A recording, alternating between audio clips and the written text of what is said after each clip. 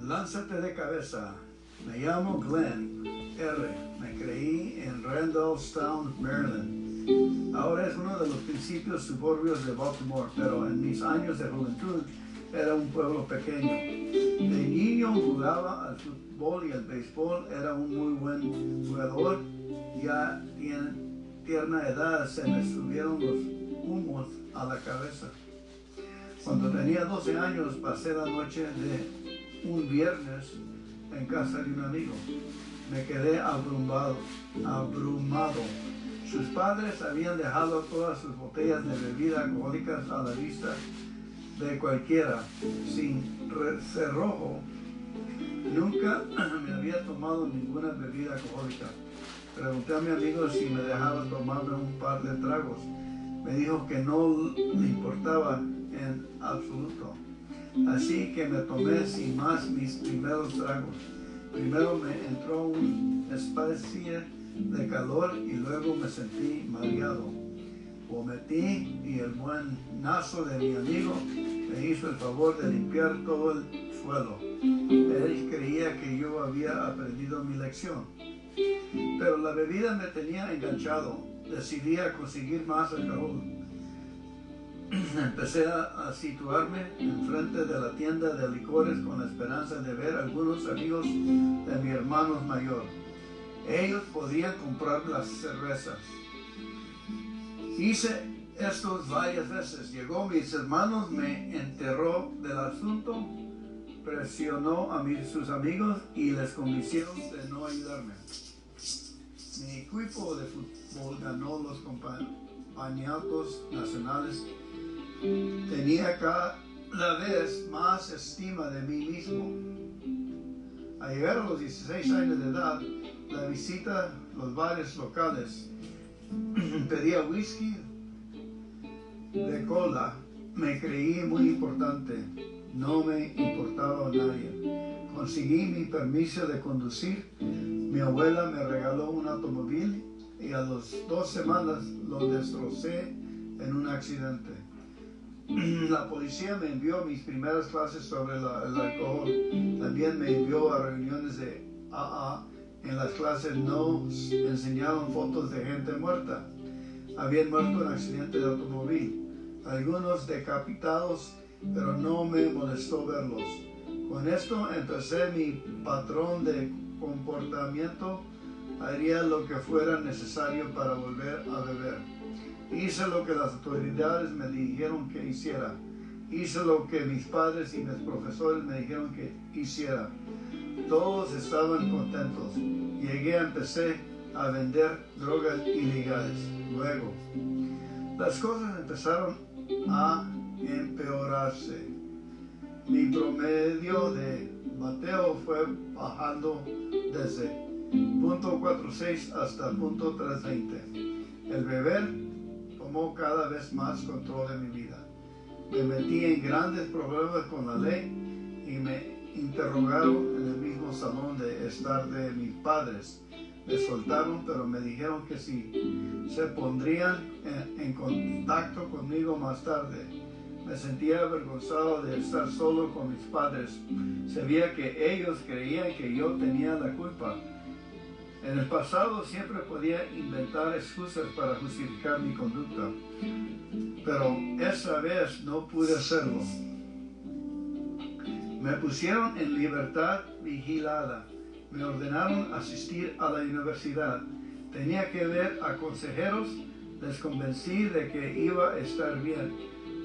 Eso funcionó durante un año.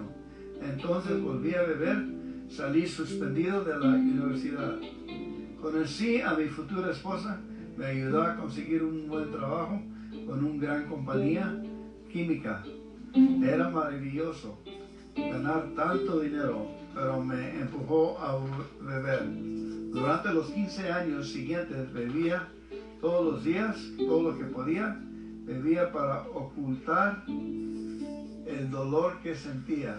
Mi matrimonio fracasó, mi vida era una ruina, tuve cantidad de oportunidades de recuperarme de mi alcoholismo, pero siempre creía que iba a morir borracho.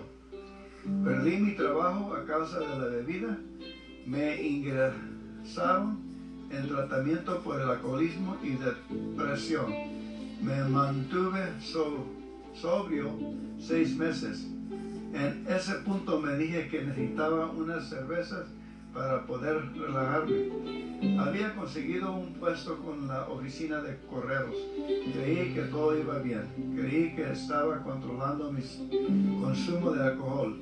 Pero poco a poco iba perdiendo mi control. Mi control era una pura fantasía. Fui a una fiesta navideña en un bar de Gulfport, Florida. Se sirvieron tragos gratis durante 1 hora. Me tomé 4 Bloody Mary, muy fuertes. Experimenté una laguna mental. Iba a 90 millas por hora por una calle de St. Petersburg y ni siquiera lo sabía.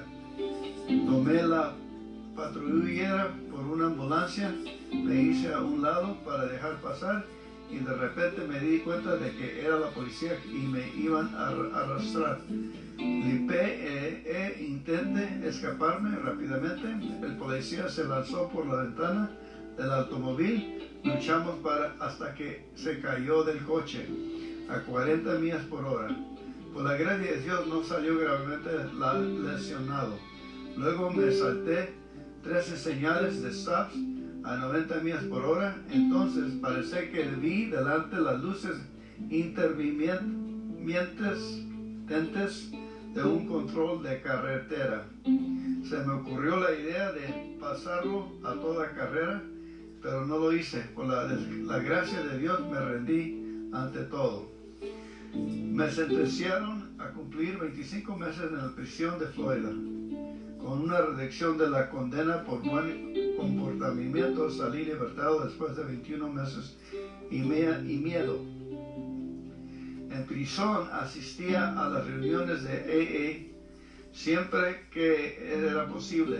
Tenía la suerte de tener un ejemplo del libro grande. Leí el capítulo titulado Hay una solución más de 90 veces. Más de 90 veces leí el capítulo Hay una solución. Tenía una verdadera necesidad de captar este hecho, que para mi forma de beber había una solución. Al acercarme al fin de mi encarcelación, escribí una carta a la oficina de AA de Nueva York. Pedí que me dieran el nombre de un compañero con quien ponerme en contacto en St. Petersburg. John M. me escribió una carta, me envió información acerca de AA y un número de teléfono a que podía llamar a ser puesto en libertad. Llamé a ese número. John no tardó en venir a verme. Se ofreció para ser mi padrino temporal. Me llevó a reuniones de AA, me dio una lista de reuniones locales, incluso me ayudó a encontrar un trabajo. Era un buen hombre extraordinario. Qué dichoso soy. Seguí asistiendo a las reuniones de AA. He llegado a conocer a otros muchos miembros maravillosos y trabajar con ellos. Cada semana mi grupo base efectúa una votación para elegir un principio espiritual para poner en práctica. Por ejemplo, podemos elegir el principio de generosidad y luego practicarlo un día a la vez. Volvemos a la reunión y compartimos nuestra experiencia, fortaleza y esperanza referente a poner el principio en práctica. Así aprendemos a vivir la vida de AA y me gusta llegar temprano a la sala de reunión para poder hacer el café. Los miembros de mi grupo base me han dado amor y apoyo. Los he encontrado también en las otras reuniones a las que asisto. Me siento asombrado. Mi aislamiento de otras personas siempre ha tenido su raíz en el miedo. pero hoy conozco una nueva vida con Dios como yo la conocí, como yo lo conocí. Me condujo a una relación personal con mi poder superior y a este poder lo llamo Dios. Amo a Alcoholics Anonymous, ya sé que me salvó la vida. Larry P. from St. Petersburg, Florida.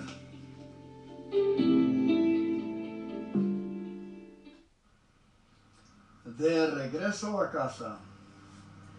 Estoy escribiendo esta carta sentado en el correccional de Billerica. La instalación está ubicada en Billerica, Massachusetts. Estoy aquí para cumplir una condena de 6 meses, mi tercera condena de manejar borracho. No soy el preso típico aquí, nunca he tenido otros problemas con la autoridad, aparte de ser arrestado por manejar borracho. Ningún miembro de mi familia ha pasado tiempo en prisión. Soy el primero. Estoy casado y soy dueño de una casa. Pago los impuestos, tengo un título universitario, estoy haciendo un curso de posgraduado en una universidad de Boston con miras a obtener una diploma en maestría en literatura en la Facultad de Bellas Artes. Pero el alcohol no le importa nada de eso. Aquí adentro no soy sino un convicto como los demás, infractor de la ley. No obstante, me considero muy afortunado. Asistí a mi primera reunión de la noche después de ser arrestado. Unos 6 meses antes de entrar en prisión, me siento muy agradecido por no haber tenido que descender un más. Estaba bien dispuesto a rendirme. Tuve suerte, entré en la prisión con 6 meses sobrio y con el programa de AA. Recibí mi don de la desesperación. Don de la desesperación. Al departarme en la celda de detención.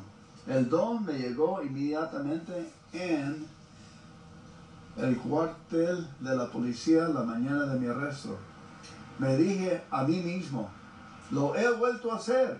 Juré que nunca manejaría después de beber alcohol, pero lo he hecho. Me sentía muy angustiado, me di cuenta de haber decepcionado a mi mujer y a mi familia, y a mis amigos y a mí mismo, y había puesto en peligro la vida de otras personas. Eso se debía a la locura de mi enfermedad. Borracho, yo hacía cosas que nunca haría sobrio. Por fin admití ante mí mismo, era impotente ante el alcohol. Ya hacía tiempo que mi vida era ingobernable. En ese momento empecé a obrarse el milagro de mi recuperación. Asistí a mi primera reunión de Tuvo lugar en el pueblo donde vivíamos mi mujer y yo en ese entonces. El mismo minuto en que entré a la sala, un hombre se acercó a mí y se presentó. Me preguntó si esa era mi primera reunión de AA. ¿Cómo lo sabía? Me ofreció un café, me encontró un asiento. Un poco después, una mujer vino a sentarse con nosotros. Estas 2 personas amables y amistosas se quedaron conmigo durante toda la reunión, me hicieron sentirme tranquilo y bienvenido. Ahora son 2 de mis mejores amigos en Me siento orgulloso de decirlo. Hay una historia en el libro grande titulada Las mujeres también sufren. La autora hace referencia al Viejo Testamento. La palabra hebrea para salvación significa regresar a casa y estar entre los tuyos. Así me sentía yo el momento en que entré a la sala de esa primera reunión. Por fin me encontré en casa entre los míos, probablemente por primera vez en mi vida de adulto. Durante los siguientes 5 meses y medio asistí a reuniones todos los días. Cuando era posible, asistía a más de una reunión. Me uní a varios grupos, encontré un padrino, hice caso de sus sugerencias, hablé con tantas personas como pude. Al ir y volver de las reuniones, extendí la mano, pedí a mis compañeros que me dieran sus números de teléfono. Yo llevaba 3 meses sobrio. Empecé en mis grupos a ofrecerme como orador ante otros grupos. Conté mi historia a otras personas. Durante todo ese periodo, el tribunal siguió posponiendo el juicio. Eso sirvió para intensificar el miedo que tenía, el miedo. Hablé acerca de ese miedo con mis padrinos y mis compañeros de AA. Todos me aconsejaron a que lo pusiera en manos de Dios. Deja que Dios se ocupe del asunto. Eso fue para mí una nueva idea. Tarde tiempo en acostumbrado, entonces empecé a sentir un cambio. Seguí entregando mi vida y mi voluntad a Dios. La práctica fue convirtiéndose lentamente en un acto reflejo. Era la mejor forma de enfrentarme a mi temor y a mis dudas, ya fuera en cuanto a mi juicio o en otra situación cualquiera. Por fin tuve que comparecer ante la justicia por manejar bajo los efectos del alcohol. Mis amigos de AA me acompañaron, ofrecieron apoyo moral a mi mujer y a mí. El juez aplaudió mis esfuerzos por cambiar mi vida. Luego me sentenció a cumplir una condena en la cárcel. Tuve que pagar por mis errores. Empezaría a quitar los escombros del pasado. Esos mismos compañeros de AA consolaron a mi mujer. Se comprometieron a ayudar mientras yo estuviera encarcelado. Preocuparían por ella y estuviera bien. Mi padrino y mis compañeros de AA venían a visitarme cuando quiera que pueden. Me dicen que rezan por mí. He aprendido a rezar. Gracias a AA, doy gracias a Dios por introducir en mi vida a todas estas maravillosas personas y le pido que me quite mi deseo, obsesión de tomar alcohol. Este contacto consciente con Dios es un gran consuelo para mí. Nunca lo he conocido en mi vida. Estaba en bancarrota espiritual cuando bebía. Me di cuenta de eso cuando mi padre se murió. 9 meses antes de que yo me uniera a Alcohólicos Anónimos. Yo sé que ya no tengo que estar solo. Por eso me siento agradecido. El libro grande me dice, vine a AA buscando únicamente la sobriedad. Por medio de AA he encontrado a Dios. Durante ese tiempo que ha pasado en prisión, he echado mucho de menos mis reuniones regulares. He echado de menos a mis compañeros de esas reuniones, pero nunca olvidaré todo lo que he aprendido de ellos. Sigo estando con esos amigos en espíritu y en mis pensamientos. Cada noche pienso en la reunión a la que asistiera afuera. La veo en mi mente. Veo a la gente que asiste a esta reunión. De esta manera sencilla, me parece que estoy con mis amigos. Aquí en prisión tenemos 2 reuniones cada semana. Los presos dirigen ambas. De esta forma podemos acumular tiempo bueno. Trato de participar y hablar tanto como puedo. No hay muchos oradores. Cuento mi historia o leo un capítulo del libro grande. O a veces leo una historia del Grapevine. Mi mujer me envía números de las revistas según se publican. Me siento muy feliz cuando me llegan. Trato de compartir mis experiencias, fortaleza y esperanza con los otros presos. Siempre espero poder plantar así la semilla o ayudar a alguien que busque la sobriedad y sé también que está contribuyendo a mantenerme sobrio. Y ya sé también que esto contribuye a mantenerme sobrio. Espero salir en libertad en un plazo de 5 o 6 meses. Quiero volver a la vida nueva que tuve que dejar. Espero seguir trabajando en mi programa de recuperación. Espero llegar a ser la persona que siempre he deseado ser. Quiero ser el marido, el hermano, el hijo, el amigo, el empleado de quienes mis seres queridos y otra gente familiar pueden sentirse orgullosos de conocer. Espero compartir mis experiencias de la ficción con otros. Tal vez puedo ayudar a alguien a evitar los errores que yo cometí. Creo que Dios me ha dado una nueva oportunidad. Me ha hecho posible ven con nuevos ojos. Veo todas las cosas especiales de mi vida que antes no sabía valorar. Dios mediante tendré una vida sin comparación. Una día a la vez y nunca tendré que volver por dentro los muros de la prisión. Este viene from Keetsey, Massachusetts. La vida es buena. Soy como muchas de las mujeres que hay en prisión. Fui víctima de agresión sexual. Eso también dio comienzo a 23 años de mi carrera de bebedora. Me quitaron mi juventud y mi inocencia, junto con toda la autoestima que podía tener, que no era mucha. Me sentía ariada contra Dios. ¿Cómo podía Él dejar que sucediera esas malas cosas a gente buena? En lugar de recurrir a Dios para encontrar ayuda, me aparté de Él.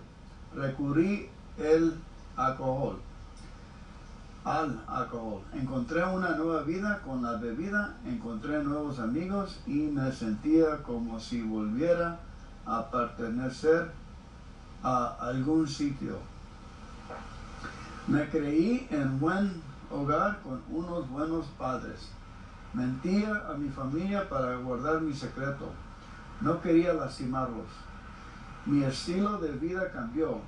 Había sido una buena chica, pero empecé a salir furtivamente a los bares cuando era menor de edad.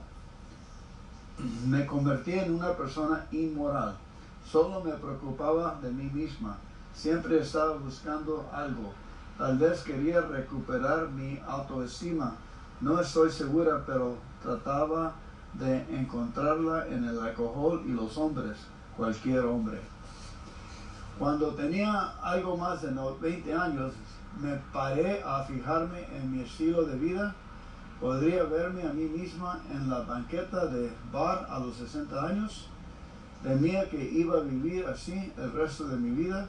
Pensé que solo había una salida: casarme y sentar la cabeza. Y lo hice por algún tiempo, pero él no. El matrimonio se acabó 6 años después. Una cosa buena salió del matrimonio: mi hijo. Cuando se acabó el matrimonio, volví a mi primer amor, el alcohol. Abusé de la bebida durante más de 20 años. Eso me condujo al abuso de drogas y a venderlas. Por esa razón me arrestaron hace 5 años. Me visitaron varios miembros de las unidades especiales de la policía, SWAT, traían una orden de entrar sin llamar. Me dejaron ir esa primera noche, pero no me tomé en serio su consejo. Volví inmediatamente a los de antes, me volvieron a visitar. Esta vez me di cuenta de que estaban en serio. La primera vez que me arrestaron, me quitaron a mi hijo. Menos mal que puedo conseguir que me lo devolvieran. Al siguiente arresto no tuve tanta suerte. Nunca se me olvidaron esos rifles de asalto apuntados a nuestras cabezas. Se llevaron a mi hijo y lo pusieron en cuidado supervisado temporal. Luego empezaron las citas de los tribunales de justicia. Al recordar esos días no me pude creer lo arrogante que era. Me decía, solo he cometido algunos errores en los años pasados. Yo no soy realmente así. No es posible que me manden a prisión. Qué equivocada estaba. En aquellos entonces tenía relaciones con un hombre. No era una relación sana. Me quedé embarazada con gemelos. Así que esa es la situación. No tengo a mi hijo, estoy embarazada y me van a enviar a prisión. Estoy muerta de miedo. ¿Cómo he llegado a estar mi vida tan fuera de control? ¿Qué me ha pasado? Estaba angustiada, había tocado fondo, decidí hacer algo que no había hecho en muchos años. Me puse a rezar, hablé con Dios de mi infancia. Encontré el único sitio tranquilo de la casa. Era un armario. Abrí mi corazón y mi alma a Dios que conocí años antes. Me escuchó. No recuerdo lo que pasó después de esa oración. Solo sé que tenía una gran sensación de paz. Eso era algo que no había sentido en mucho tiempo. Rogué a Dios que me librara de la prisión, pero eso no era el plan que Dios tenía. En abril me sentenciaron al Departamento de Corrección de Utah. Al recibir la sentencia recé, Dios mío, si tengo que ir a prisión, te ruego que vengas conmigo. Así lo hizo. En prisión, Dios me condujo a AA. Empecé a asistir a las reuniones. Lo hacía para salir una hora de mi celda. Algo para combatir el aburrimiento. Pero según escuchaba, me daba cuenta de que estaban hablando de mí durante años. Me decía a mí misma, eres una buena persona que ha cometido algunas equivocaciones. Pero eso no era verdad. Era una mujer alcohólica. Dios y AA se convirtieron en mi acuerdo de salvamento. Así es como logré salir adelante. El resto de mis 2 años en prisión asistí fielmente a las reuniones de AA. La gente llevaba el mensaje de AA adentro del sistema de prisiones. Me salvaron la vida.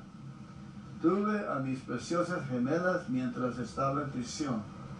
Eso es lo más difícil que tuve que pasar.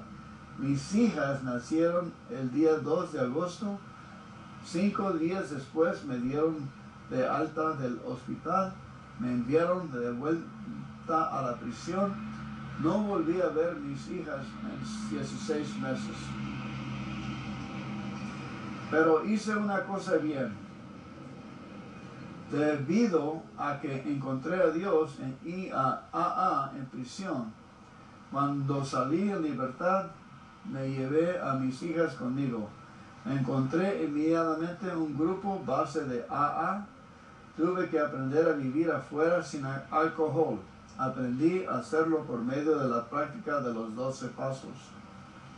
Tenía que reparar las relaciones con mi familia. Sobre todo, tenía que reunirme con mi hijo. Dios, después que me volvieron a conocer ser de la justicia de mi hijo, conceder, y también de mis hijas. Hice reparaciones con mi hijo, ahora tiene 13 años. Esa fue una de las cosas más aterradoras que jamás he hecho. Pero él fue muy comprensivo. Me gané su confianza y la confianza del resto de mi familia. Costó bastante tiempo, pero merecido la pena. Ahora tengo una relación cariñosa con mis hijos, mis hermanos y hermanas me han acogido de nuevo. También he hecho reparaciones conmigo misma. He aprendido a perdonarme a mí misma por todo el daño que causé a otros. Me enseñó a perdonarme a mí misma y también me ayudó a descubrir otra cosa. Me gusta la persona que soy. Todavía tengo dificultades en la vida. ¿Quién no lo tiene? Pero ahora pongo en práctica los 12 pasos en todas las dificultades de mi vida. Ya no uso el alcohol como solución o para apagar el dolor. La vida es buena. La vida es buena gracias a Dios y a AA. Diane F. from Perry, Utah.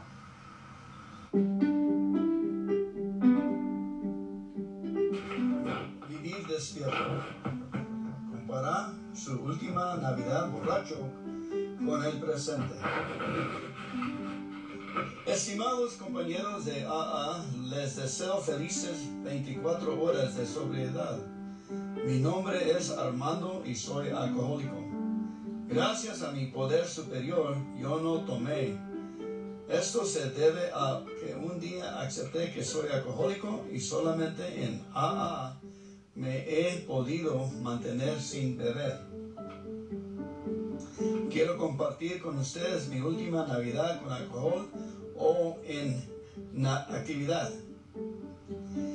Esto pasó en 1991. Recuerdo que el 24 de diciembre nos tocó trabajar y en mi trabajo podía tomar a escondidas.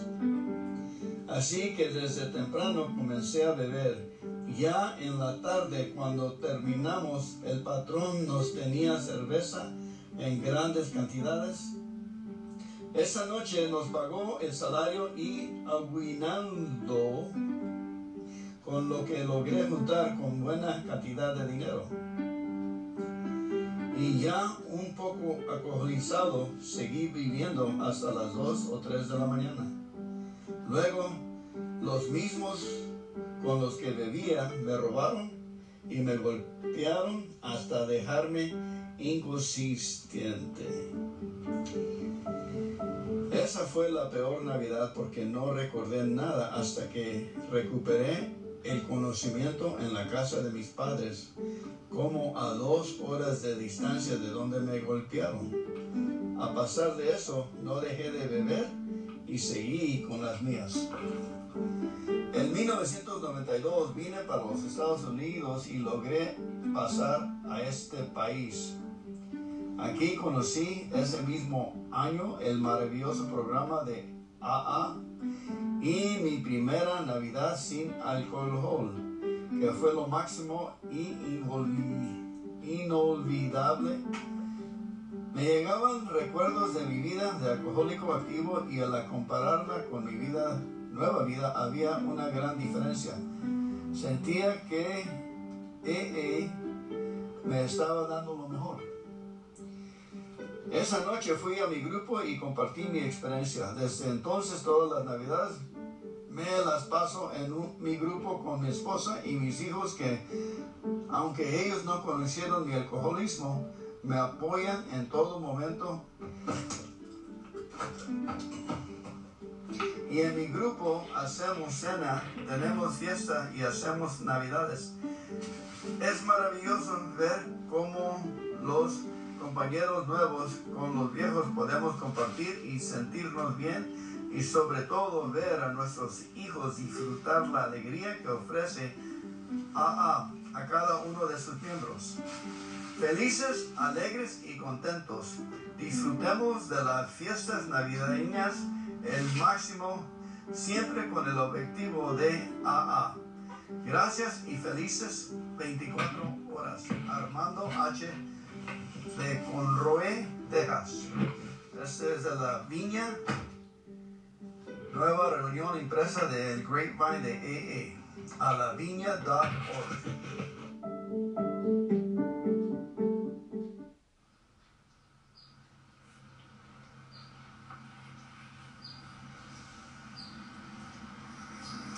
Ernesto C., la cafetera y yo.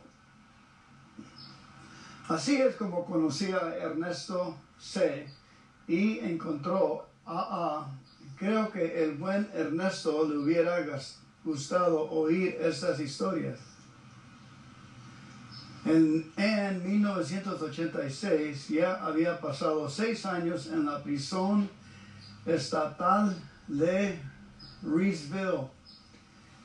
Me transfirieron a la vieja prisión cantera de Buford. En Buford me metí en los mismos problemas que en Reesville, solo que allí me era más fácil hacerlo. La mayoría de la gente cree que la prisión te impide hacer malas cosas, pero el hacer mal es un estilo de vida. En prisión aprendes a hacer más malas cosas y a cómo escaparte de los posibles castigos. A todos le han pillado alguna vez. Te dicen cómo evitar que te pillen. Así que eso es algo que aprendes en prisión. Ya había pasado varios meses en Buford. Entonces alguien me pidió que fuera con él a una reunión de AA. Me dijo que un hombre viejo venía todos los sábados. Traía café y cosas para comer. Repartía cigarros. También le dijeron que traía una caja de madera grande. Allí guardaba su cafetera. También traía azúcar. Yo tenía que investigar esto. Se me olvidó decirles algo. Soy alcohólico. Me encerraron en 1980.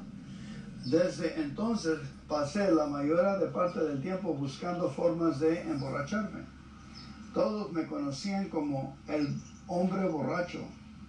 Nadie podía pararme. No importaba a dónde me pusieran. No importaba el tiempo que pasaran vigilándome.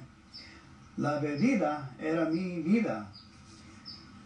Recuerdo la primera vez que vi a Ernesto C.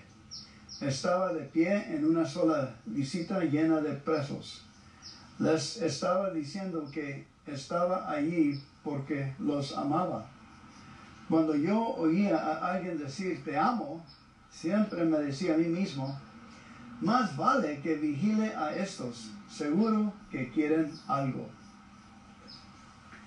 Así que me senté al fondo de la sala, estaba bebiendo café y fumando cigarros.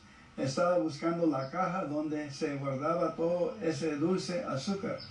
Necesitaba ese azúcar y necesitaba una cafetera grande para cocinar. Ya casi podía saborear el licor casero. Después de la reunión, Ernesto C. guardó sus cosas, dijo algo acerca de sigan viniendo, funciona. Me dije a mí mismo, este viejo está loco. Pensé que algo andaba mal con él. Nadie viene a la prisión y dice cosas como, los amo muchachos, sigan viniendo, funciona. Los amo muchachos, sigan viniendo, funciona. Este se había tomado algo que yo nunca había probado. La semana siguiente conseguí abrir la caja. Me llevé la cafetera y el azúcar. Hice un buen licor casero, un vaso y un cigarro de marihuana. Estaba en la gloria. Esto continuó hasta que me puse tan borracho que no podía andar. Entonces un oficial encontró la cafetera de Ernesto C. Olía como si alguien hubiera muerto adentro. Me pusieron 28 días en la celda de castigo. Ya había estado antes ahí y volvería a estar. Así es el estilo de vida. Cumplí mi castigo en la celda, me enviaron de vuelta al dormitorio. Bueno, otra vez llegó el sábado. Estaba mirando por la ventana. Vi a Ernesto C. estacionando su auto. Me había dicho que tuvo que conseguir otra cafetera. Esto me hizo sentir mal, pero no lo demostré. Llamaron para ir a la reunión de AA. Ni siquiera pensaba en asistir. Y seguro que no quería oír lo que Ernesto C. me fuera a decir. Oí al oficial de la puerta decir mi nombre. Pedí a un amigo que fuera a la puerta y le dijera al oficial que yo no iba a ir a la reunión de AA, así que podía dejar de llamarme. Pero eso no funcionó. Me dijo que unas palabras que ya había oído antes quieren hablar contigo. Me dije, déjame terminar con esto, vuelvo enseguida. El oficial dijo, te esperan en la oficina del superintendente. Cuando entré, ahí estaba Ernesto C. sonriendo. Me miró directamente y me dijo, ¿qué tal las vacaciones? Respondí, bastante mal, no había nada de sol. Me dijo, déjame preguntar algo. Necesito a alguien que venga y haga el café, alguien que prepare la sala para las reuniones el sábado. También necesito a alguien que mantener la cafetera a todas las demás cosas que traigo, para que me avise cuando tenga que traer más. Tendido la mano y me dio la llave de la caja. Casi me caí al suelo ahí mismo, enfrente de él y del superintendente. El superintendente me dijo, si quieres puedes hacerlo. Tomé la llave. No pudo explicar cómo me sentí por dentro. Aquella noche fui a la reunión. Nadie me dijo nada. Había cometido un error, pero nadie se metió conmigo por hacerlo. Eso era algo nuevo para mí. Ahí estaba Ernesto C. diciendo estas palabras. Estoy esta noche aquí, muchachos, porque los amo. Después de la reunión dijo, sigan viniendo, esto funciona. Eso pasó hace 14 años. Mi vida ha cambiado mucho. AA y la gente como Ernesto C. se han convertido en mi forma de vida. Siempre que tengo la oportunidad me pongo enfrente de la gente y digo estas palabras. Estoy aquí esta noche porque Dios me ama. Puso a Ernesto C. y el programa de en mi vida. Los amo a todos. Sigan viniendo. Esto funciona. PD. Ernesto C. sigue llevando reuniones a las prisiones porque ama a los hombres y a las mujeres que hay allí. Y quiero que encontrar una nueva forma de vida. Y quiero que encuentren una nueva forma de vida. De parte de Marshall M. Hancock State Prison, Georgia. 5 acciones simples. Asomé la cabeza por las puertas de AA poco después de mi segunda condena por manejar borracho, DUI. Quería poner una buena cara para el juez. Asistí a 2 reuniones. Decidí que no necesitaba esa clase de exhibición. Podría escaparme de la condena sin asistir a eso. Saldrí sin problemas. Acabé con una condena de 5 días. Le dije a mi empleador que necesitaba tomarme una semana libre para una emergencia familiar. Después de 5 días me dejaron salir en libertad. Lo primero que hice fue ir a un bar a comprar un paquete de cigarrillos. Pasé los 10 años siguientes yendo de un trago a otro. Mi tercera condena por DUI empezó con una palmadita en el hombro que por parte de un sheriff local. Estaba preocupado por mi bienestar. Mi auto estaba medio en la calle y medio en el acceso a mi casa. El motor seguía en marcha y con las luces encendidas. Así las 2 horas que los bares habían cerrado. Me había dormido con el pie en el freno.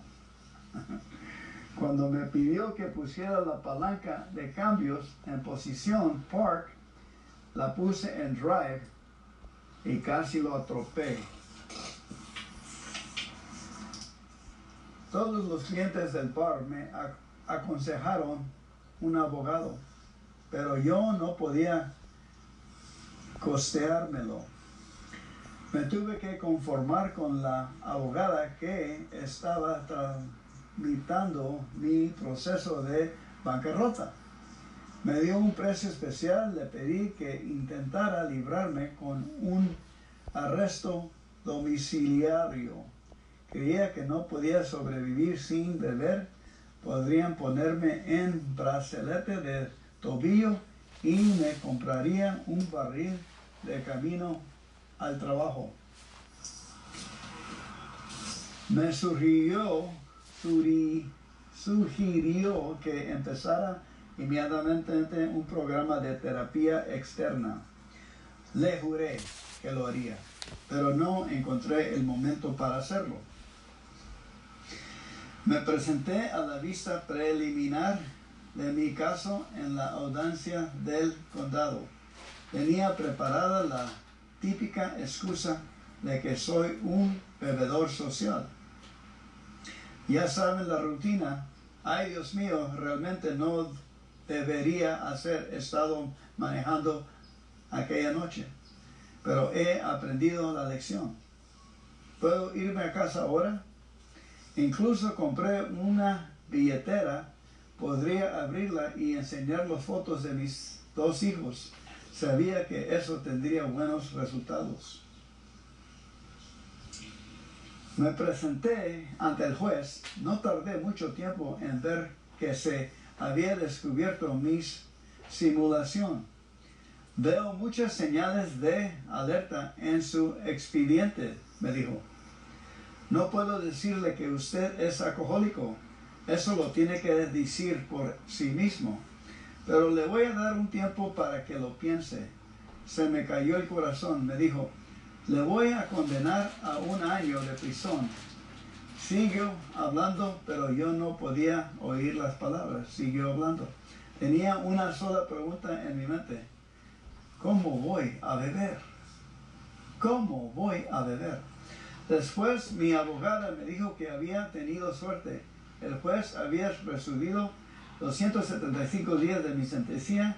Probablemente tendría que cumplir 60 o 70 días.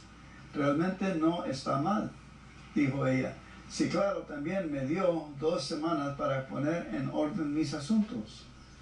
Recuerdo vagamente que me dijo, hay reuniones de Alcohólicos Anónimos en la cárcel. Creo que usted debía asistir a ellas. Hice rápidamente mi declaración de impuestos. Pagué 3 meses por adelantado de alquiler al dueño. Al dueño. Habían estado saliendo con una muchacha solo para usar su auto y sus bebidas. Me dijo que debía dejar de beber inmediatamente. Me las arreglé para hacerle creer que había dejado de beber y así ella seguía llevándome a todas partes en su auto. Llegó el día que tenía que presentarme en la cárcel. La noche anterior ella quería que me quedara en su casa, pero le dije que necesitaba estar solo.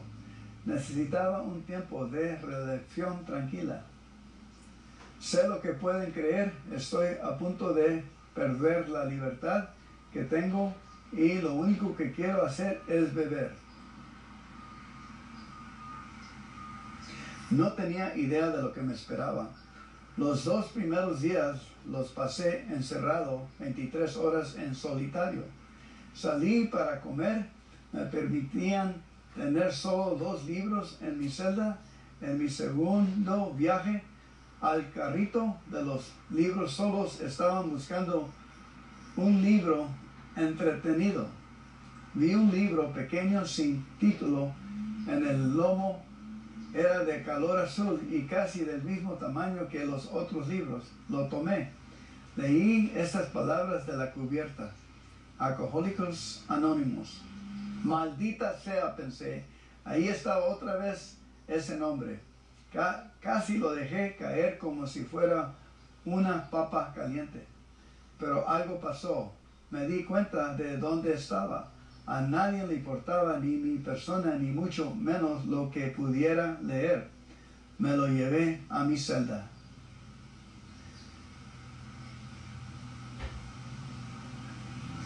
A nadie le importaba ni mi persona, ni mucho menos lo que pudiera leer.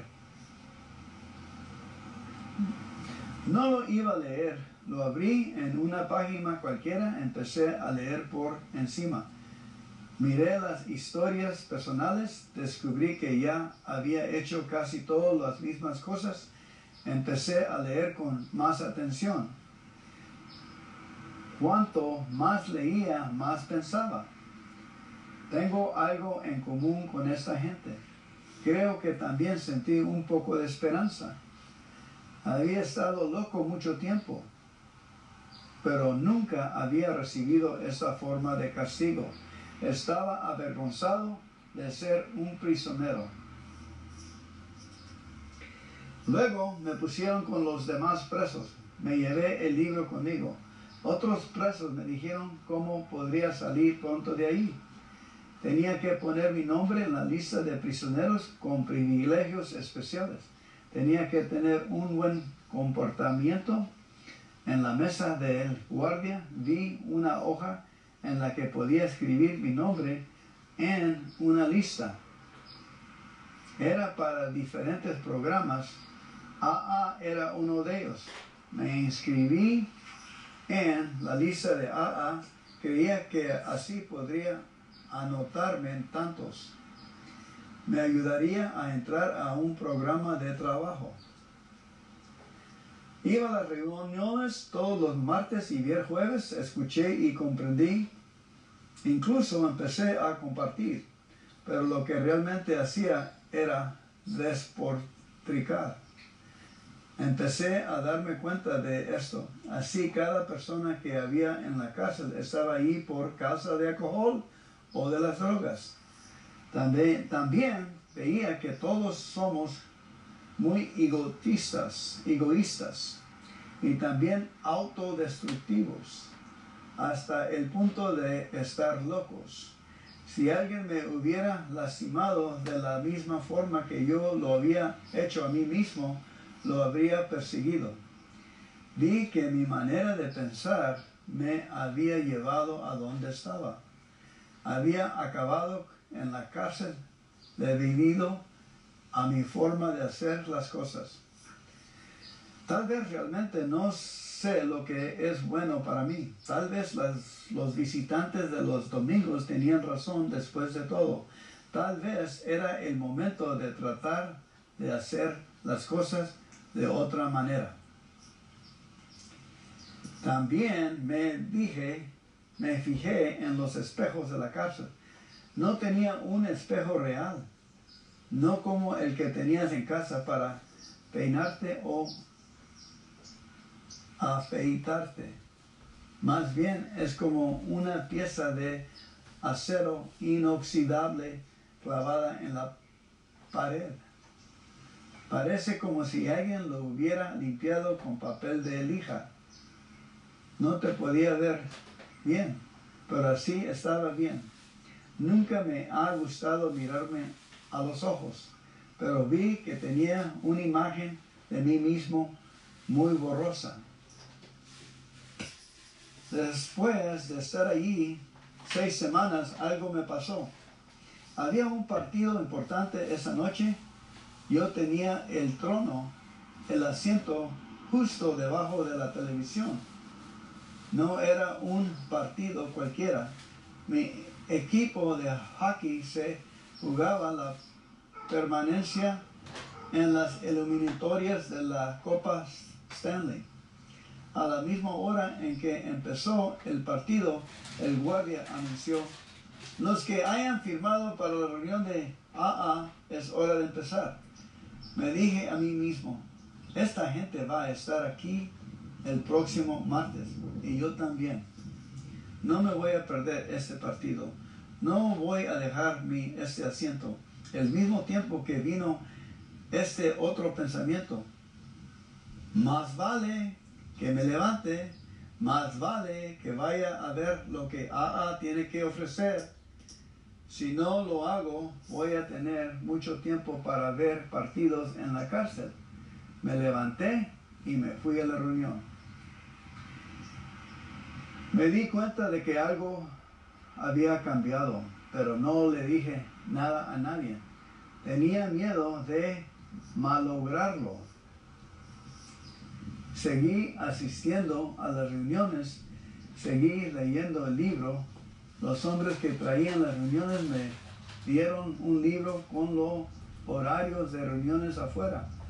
Me dijeron que cuando saliera tendría las opciones: ir a una reunión o ir a un bar.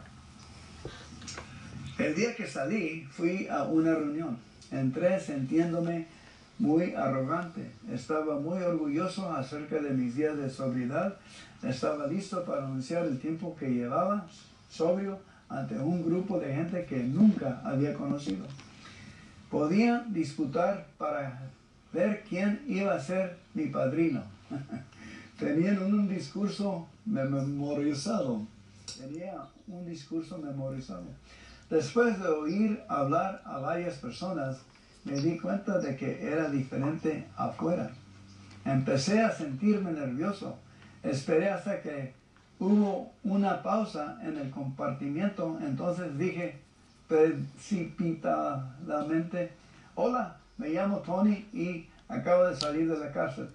Estoy buscando un padrino. Si alguien quiere ser mi padrino, favor de hablar conmigo después de las reuniones. Gracias. No salió tan bien como lo había planeado, pero sirvió para romper el hielo. El tipo que estaba a mi lado empezó a hablar. Su voz me sonaba muy conocida. Le miré su cara. Me era muy familiar. Después de la reunión se volvió y me dijo: acabas de salir de la cárcel, ¿eh? Sí. ¿Quién fue el juez?, me preguntó. Usted fue, le dije. ¿Cómo te sientes al estar enfrente del hombre que te puso en la cárcel?, me preguntó. Hasta el día que hoy no sé de dónde me salió la respuesta, pero le dije: es muy duro. Tengo que enfrentar a la cada mañana en el espejo. Tengo que enfrentarme a él cada mañana en el espejo. Me dijeron que no tenía que volver a beber. Me enseñaron cómo hacerlo. Seguí las sugerencias lo mejor que pude.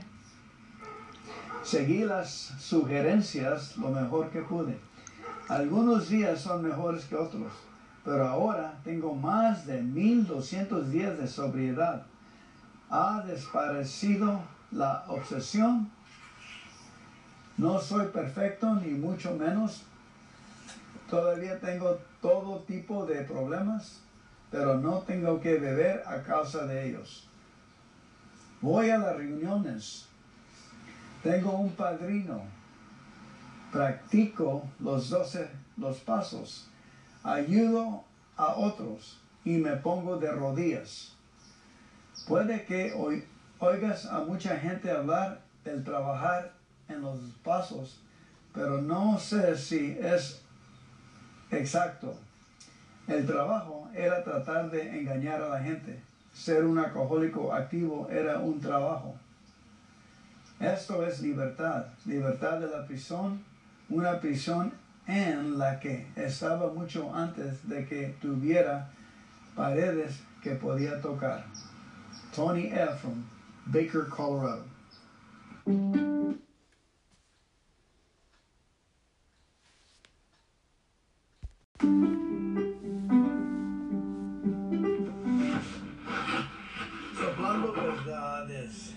Trató de controlar la bebida, pero el alcohol lo controló a él. Viene de la Viña, octubre 219, septiembre, octubre.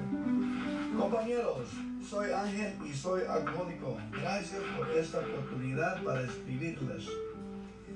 Yo llegué al grupo Un Camino Mejor de Dallas, Texas, con 5 años de probación condicional, con un dispositivo para bloquear el encendido en el carro, 10 días en la cárcel y una multa de $9,000. Desde el momento en que me paró la policía, un 15 de septiembre de 1909, empezó mi proceso de aceptación de que tengo problemas con mi forma de beber.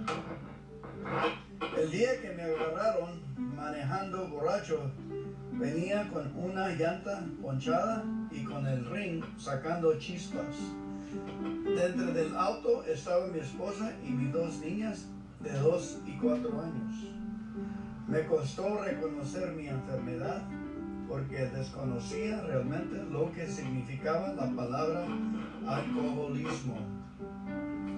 A causa de mis pasadas infracciones conduciendo en estado de ebriedad, el Estado me había instalado un dispositivo de bloqueo que encendió en el auto.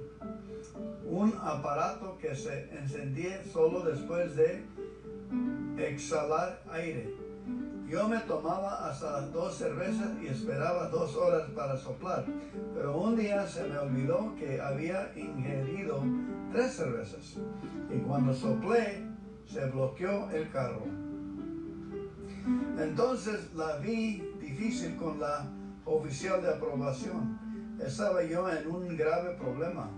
Le mentí y dije que no había sido yo quien había soplado en la máquina. Ella decidió ponerle una cámara al carro. Estuve a punto de que me encerraran y me sentenciaran a 2 años y medio de prisión, más el costo del aparato, que no es barato. Ahí me quedó bien claro que me decían que la primera cerveza o el primer trago eran suficientes para perder todo lo que había logrado. Terminé mi probación y gracias a todos ustedes actualmente sirvo en mi grupo. Me he quedado porque tengo bien claro que una vez alcohólico, así será para siempre. Ángel, Dallas, Texas.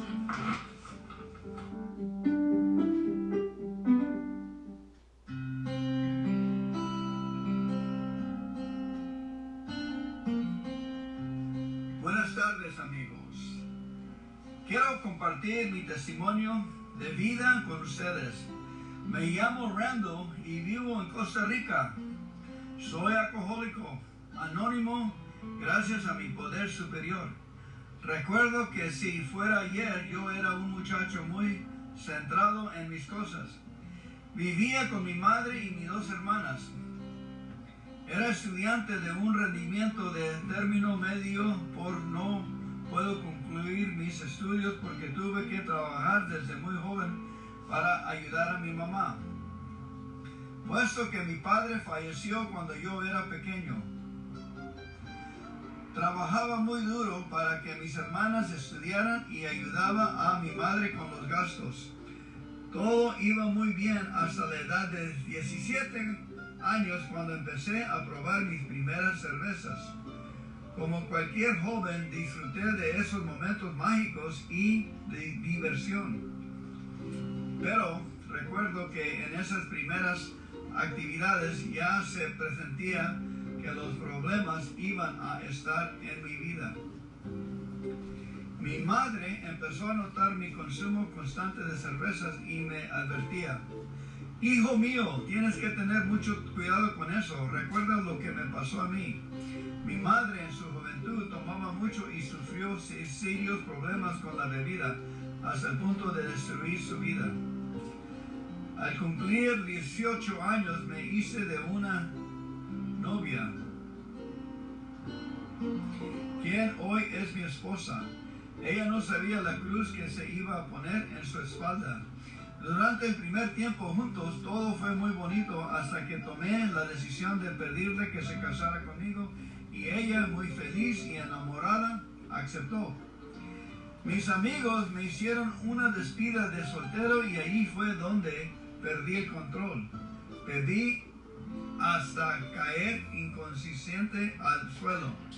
Al día siguiente fue la boda y yo, por la borrachera del día anterior, con una cruda terrible. Una vez casado y fuera de casa de mi madre, me sentí libre de hacer lo que yo quería. Comencé a beber primero los fines de semana. A la salida del trabajo, mi esposa notaba cambios en mi actitud, sobre todo en mi manera de tratar. La vida en común se convirtió en un infierno. Bebía todos los días, ya no importaba lo que me decían. Me despidieron del trabajo y quedé a la deriva. Seguí bebiendo y maltratando a mis seres queridos. Hasta que un día mi madre me hizo una visa y me dijo: hijo, ¿qué está pasando? No puedo creer cómo estás de mal. Entonces me ofreció que si yo quería, me llevaba a los Alcohólicos Anónimos. Eso ocurrió en el año 1990. Fui a visitar a los AA y la verdad les digo, no me gustó. Esa noche mi esposo estaba conmigo. Los compañeros del grupo me dijeron cosas que me asustaron, pero no le di importancia porque yo tenía 20 años, era muy joven. Los del grupo me dijeron: ve, Randall, hoy tienes esposa y si sigues tomando vas a perderla a ella y a toda la familia. También me dijeron que aunque no haya usado drogas, llegará el momento a usarlas. Qué palabras más sabias las de aquellos hombres. Pero les cuento que no me quedé en Alcohólico Anónimo. Pasó un corto tiempo y yo continué viviendo. Mi esposa, con lágrimas en sus ojos, me dijo: Randall, por favor, recoja sus cosas y lárguese, no quiero que vivas más conmigo. Tuve que dejar el hogar. Mi madre me recibió en su casa, pero eso fue tremendo error. Yo seguí viviendo, ya sin control. Mi madre no sabía la clase de monstruo en que me había convertido.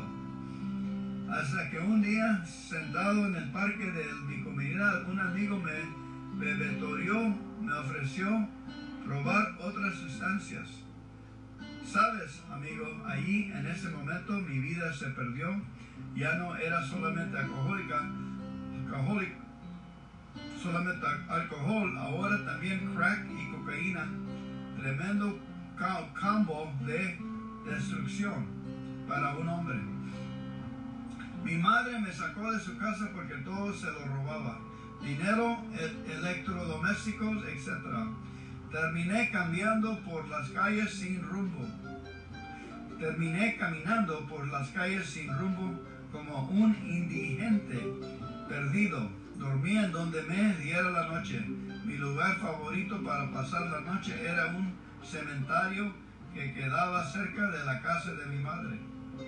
Me acuerdo como si fuera ayer que el 19 de diciembre del 1998 me encontraron en un lugar en la capital de mi país y por esas cosas del destino no sé dónde apareció mi madre. Me andaba buscando. Gracias a Dios que te encuentro, me dijo. El estado en que ella me vio no fue el de aquel joven de 20 años. Ya habían pasado 8 y el tiempo me marcó. Mamá me llevó a su casa ese día y me bañó. Yo tenía como 4 meses de no bañarme. Me cortó el cabello y cuando salí del baño me puso un espejo de frente y me dijo: mírate, Randall. Y lo que yo vi en ese espejo no me gustó. Esa noche lloré como nunca lo había hecho antes. Luego de la cena traté de dormir y no podía. El día siguiente mi madre me internó en un centro para alcohólicos. Para que pienses, hijo, qué vas a hacer de tu vida. Así comenzó mi tratamiento para poder volver a la vida real. Esos fueron los 17 días más largos de mi vida. No quería estar allí en ese lugar. Una noche desperté de madrugada y llorando se desesperaron y un señor que administraba el centro me preguntó que si quería hablar. Le dije que yo quería cambiar. El hombre me contestó, no me lo digas a mí, díselos a Dios. Y eso hice. Le pedí a Dios que si era cierto que existía, que me ayudaba a cambiar. En ese momento volví a llorar y sentí un escalofrío en mi cuerpo. Me quedé dormido y cuando desperté vi la vida de otra manera. Quería vivir. Mi madre llegó a visitarme acompañada de mi hijo mayor, que en ese entonces estaba pequeño, y cuando lo vi me dije, qué desgraciado he sido haciendo sufrir a las personas que me aman. Los abracé y por primera vez no prometí nada. Salí del centro en enero del año siguiente y ese mismo día asistí a un grupo de AA en mi comunidad. Les dije, soy alcohólico, necesito ayuda. Inicié mi difícil proceso. Vivía con mi madre y iba al grupo todos los días. Poco a poco me fui dando cuenta que mi vida estaba cambiando porque yo quería que cambiara. Una vez a los 4 meses de haber dejado de beber, me entraron unas ganas enormes de drogarme y beber y de volver a la actividad. Pero me acordé de mi estadía en el centro, de todo lo que había vivido en la calle. Me fui al grupo y les dije a mis compañeros que quería beber y ellos ahí me dieron la ayuda que necesitaba. Me tocó cambiar de amistades, dejar de asistir a esos lugares que yo iba antes. Encontré una familia entre los alcohólicos anónimos. Al cumplir mi primer año de no beber, estaba tan feliz que me parecía mentira. Yo con un año de no tomar no podía creerlo, pero era verdad. Con el tiempo y la ayuda de mis compañeros y el apoyo de mi familia, volví a mi hogar. Estoy muy feliz y agradecido con todos. Quiero dejar estas líneas de mi vida para que alguna persona quiera leerlas. A esa persona yo le invito a que se dé la oportunidad de que sí se puede cuando uno quiere. Randall, VA, from San Jose, Costa Rica.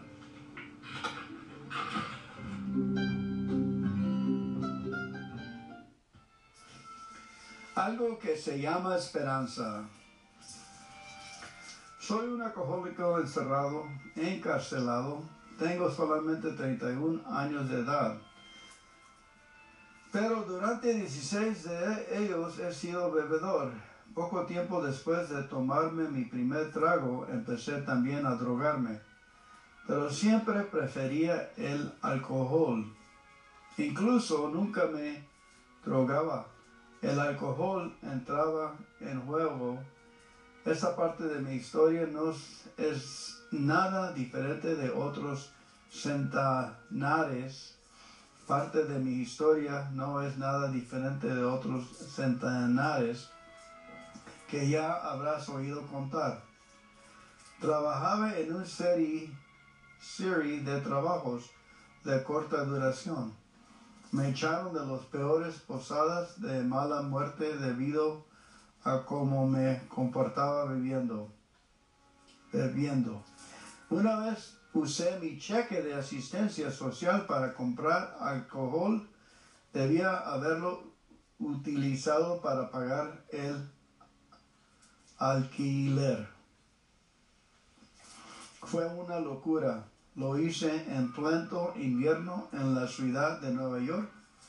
No tenía familia ni amigos con quienes me pudiera quedar. Me instalé en los bancos de las estaciones de los trenes subterráneos de Astor Place y de Broad Street. Un policía me despertaba y me decía que me fuera. Me iba a la otra estación. Durante los últimos 10 años de mi vida de bebedor, todos alrededor mío sabían que tenía un problema. Había sido arrestado 72 veces. Los trabajadores de la asistencia social sabían que tenía un problema. Los jueces y los encargados de libertad condicional lo sabían. Me envían a diversos programas de tratamiento. Los programas se valían de AA como instrumento de auxilio del tratamiento. Pero yo no era alcohólico. Me sentía resentido con ellos por creer que lo era. No quería dar ese primer paso y nunca logré la sobriedad. Me habían llevado a la fuente, pero yo no quise beber el agua. Cada vez que acababa en la cárcel, pasaba allí unos 90 días. Al salir en libertad, me encaminaba sin rodeos a la tienda de licores. Para mí la libertad siempre era una poca duración. Cada vez que salí de la cárcel sabía que iba a volver. Siempre era una cuestión de cuánto tiempo estaría esta vez en libertad. Durante los últimos 5 años había llegado a convencerme de que mi vida estaba bajo una maldición. 6 veces intenté suicidarme. Aún en esto era un fracaso. Cuando llegué a esta prisión, empecé a asistir a las reuniones de AA. Quería causar una buena impresión a la Junta de la Libertad Condicional y lograr así que me acortaran la condena. No dio el resultado deseado. Cuando me presenté ante la Junta me dieron una sacudida. El Estado quería que cumpliera toda mi condena. Luego algo curioso me sucedió. No había la menor posibilidad de que AA pudiera lograr que se redujera mi sentencia. Pero yo seguía asistiendo a las reuniones. En algún momento, de alguna forma, alguien había dicho algo en una de aquellas reuniones. Me dio algo que nunca había tenido antes. Hoy puedo dar un nombre a ese algo. Se llama esperanza. Se llama esperanza. Allí hablar a gente de afuera, gente que se había encontrado en condiciones peores que las mías. Otros todavía no habían llegado al tal punto. Algunos incluso habían cumplido condenas en prisión, pero todos decían que hoy conocía la alegría. Y yo sabía que no estaban diciendo mentiras, porque se podía ver la alegría escrita en sus caras.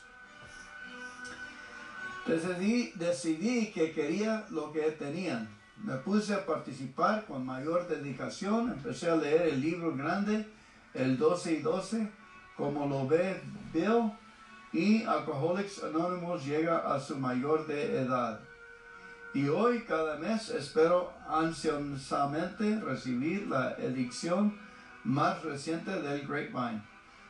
Me las he arreglado para obtener unos 200 números atrasados. Han llegado a ser mi lectura predilecta. Muy a menudo, al leer los artículos, se me saltan las lágrimas, porque dentro de mí puedo sentir una nueva esperanza. Hoy tengo aquí en la prisión un cargo de responsabilidad. Soy consejero en el Centro de la Prepuesta en Libertad. Tengo un padrino de afuera, me viene a visitar cada semana. Me está ayudando a aplicar los 12 pasos. He aplicado estos pasos a mi vida. He llegado a ser un hombre honesto. Ahora la demás gente no vacila en confiar en mí o en depender de mí. Incluso me ha elegido como coordinador de nuestra pequeña reunión aquí. En el momento en que escribí estas líneas, me quedan 66 días para cumplir mi condena. ¿Saldré en libertad? Hoy no sé, me ocurría pensar en cuánto tiempo pasará antes de regresar. El programa me ha dado un sentimiento de esperanza y serenidad. Incluso en un lugar como este, quiero más de lo mismo cuando esté en libertad. Ya he decidido cuál será la primera reunión a la que asistiré. Se celebrará a poca distancia de la prisión. Si lo que tengo que hacer es lo que otros muchos han hecho tan generosamente, tengo que regalar a otros lo que tan liberalmente se me ha dado a mí. Quisiera dar gracias a todos a los de AA maravillosos que se tomaban la molestia de venir a esta prisión. Me siento agradecido por el mensaje que tenía que compartir con nosotros. W.H. Bedford Hills, New York.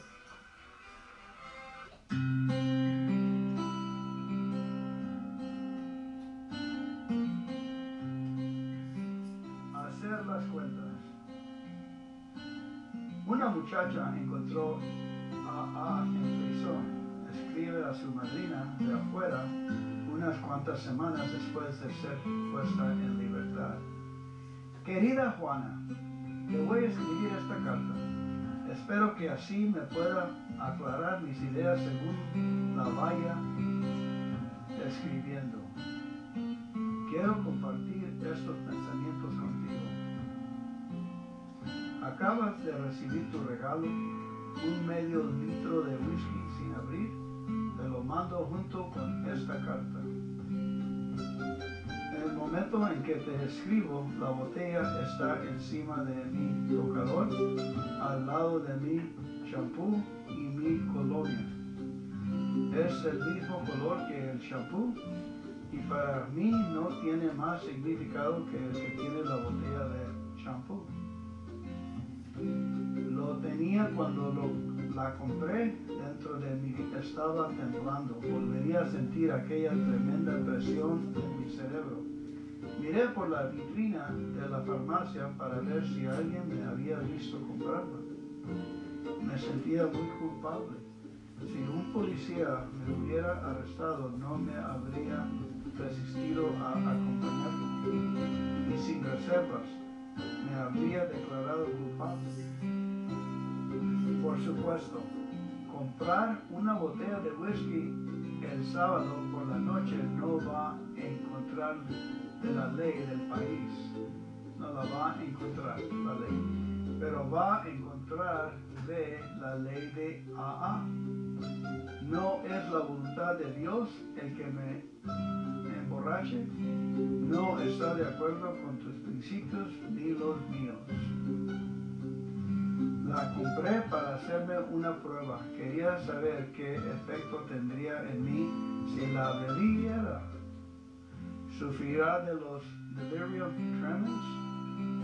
¿Me quedaría en casa o saldría para rondar las calles? ¿Sacaría de mi maleta el manuscrito de mi novela? Hace meses que no lo he leído ni he añadido al texto siquiera una palabra. O iría a tu apartamento, te diría, ¿y ahora qué piensas de mí? Siempre me dices que soy una buena persona y que tienes tanta fe en mí. ¿Qué te parece esto? ¿Lloraría por José? ¿Iría a la bolera a buscar a Román? ¿podría parar de beber? Si no me lo bebería, quería saber por qué. Segundo, escribo, me doy cuenta. La dejé envuelta unos 15 minutos tirada en la cama. No le prestaba ninguna atención. Arreglaba la ropa en mi armario, entonces la saqué de la bolsa.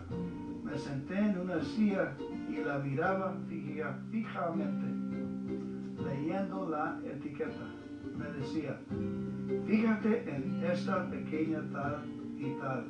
¿Cómo podría dejar que esta botellita de líquido destrozará mi vida? No es nada. Yo soy algo. Soy un ser humano y tengo motivos para creer que será una buena persona.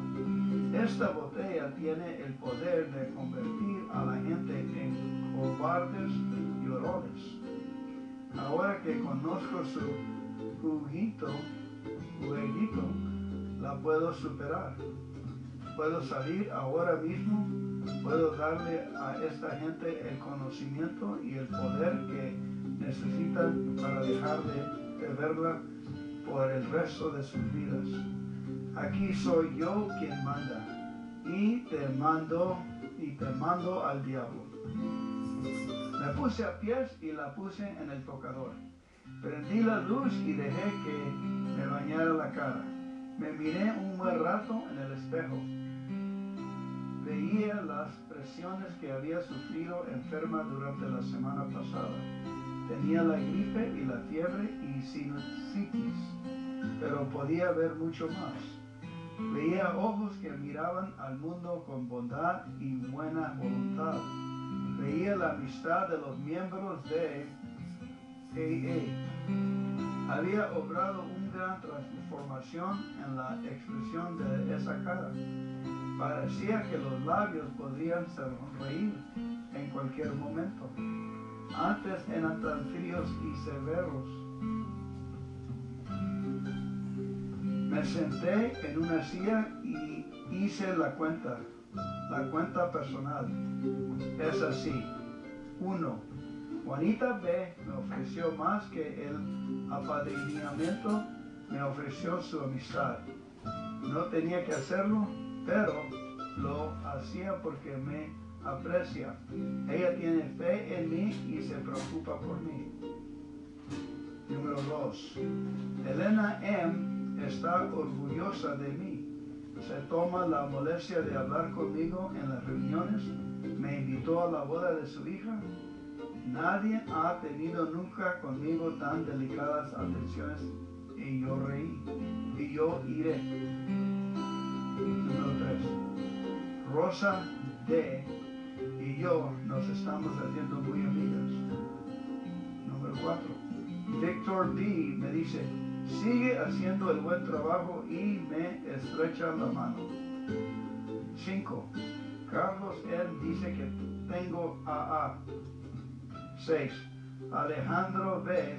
se deshace por darme ánimo en las reuniones, me tiene verdadero afecto. 7. Margarita P. me invitó a compartir a su casa. 8. A Juan H. le gusta pasar el tiempo conmigo. 9. Francesca P. y Eugenio R. con el paso del tiempo serán mis amigos. 10. Tengo la oportunidad de hacer realidad en un sueño de Juanita. Esta bendición debe colocarse en segundo lugar de esta lista.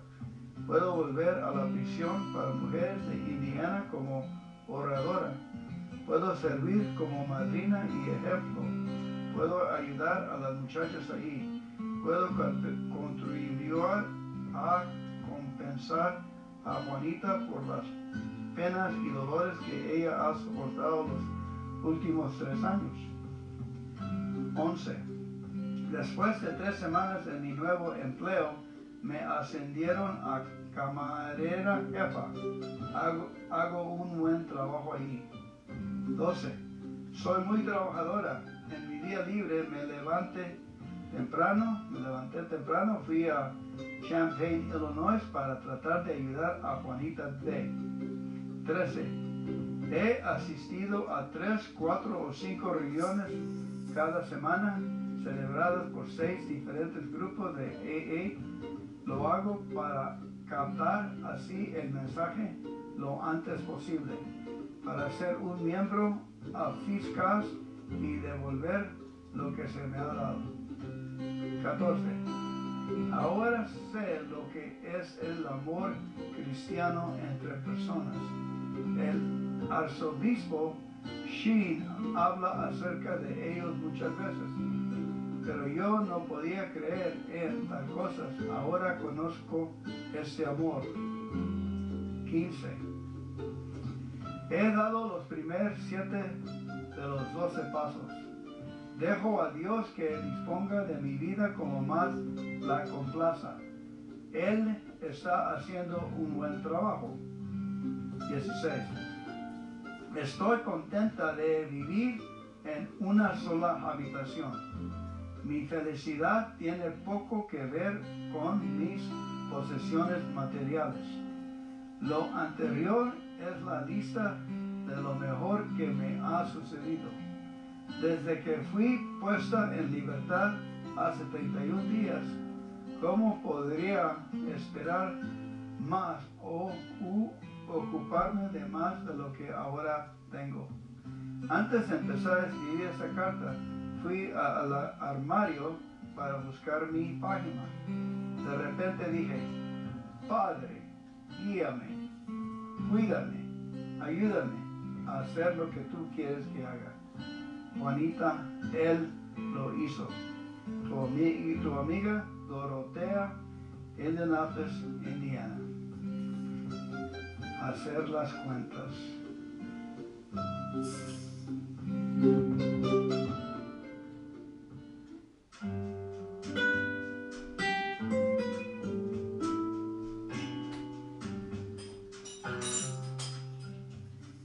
Para un simple obrero de Mississippi no está mal. Logré mi sobriedad el 1 de mayo de 1985, una época de urgencias. Yo iba caminando de la derrota y el desplome. Tenía 21 años y estaba empeñando en destrozarme. Siento mucha admiración por los alcohólicos que pueden entrar en su primera reunión directamente de la calle. Hay que tener coraje para hacerlo. Yo no era así. Fue necesario que un juez me ordenara asistir a una reunión. Ya había pasado 6 meses en una casa de recuperación en Mississippi. Cuando salí, me puse a trabajar. Me lancé a poner los 12 pasos en práctica. Asistí a tantas reuniones de AA como me fue posible. Llevaba casi 14 meses sobrio y entonces el 26 de junio de 1986 tuve que comparecer ante el juez debido a los cargos por los que había acabado en el centro de tratamiento. Mi primera infracción, intentar vender drogas. Fui condenado a cumplir 5 años en el correccional del estado de Mississippi de Parchman.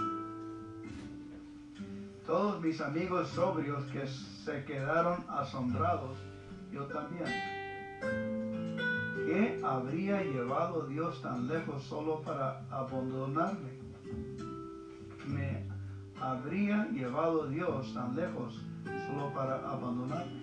Me enviaron a una prisión de máxima seguridad. Me metieron entre los asesinos, los atracadores y otros criminales legítimos. Y aún peor, durante los 7 primeros meses no me permitieron asistir a las reuniones de AA.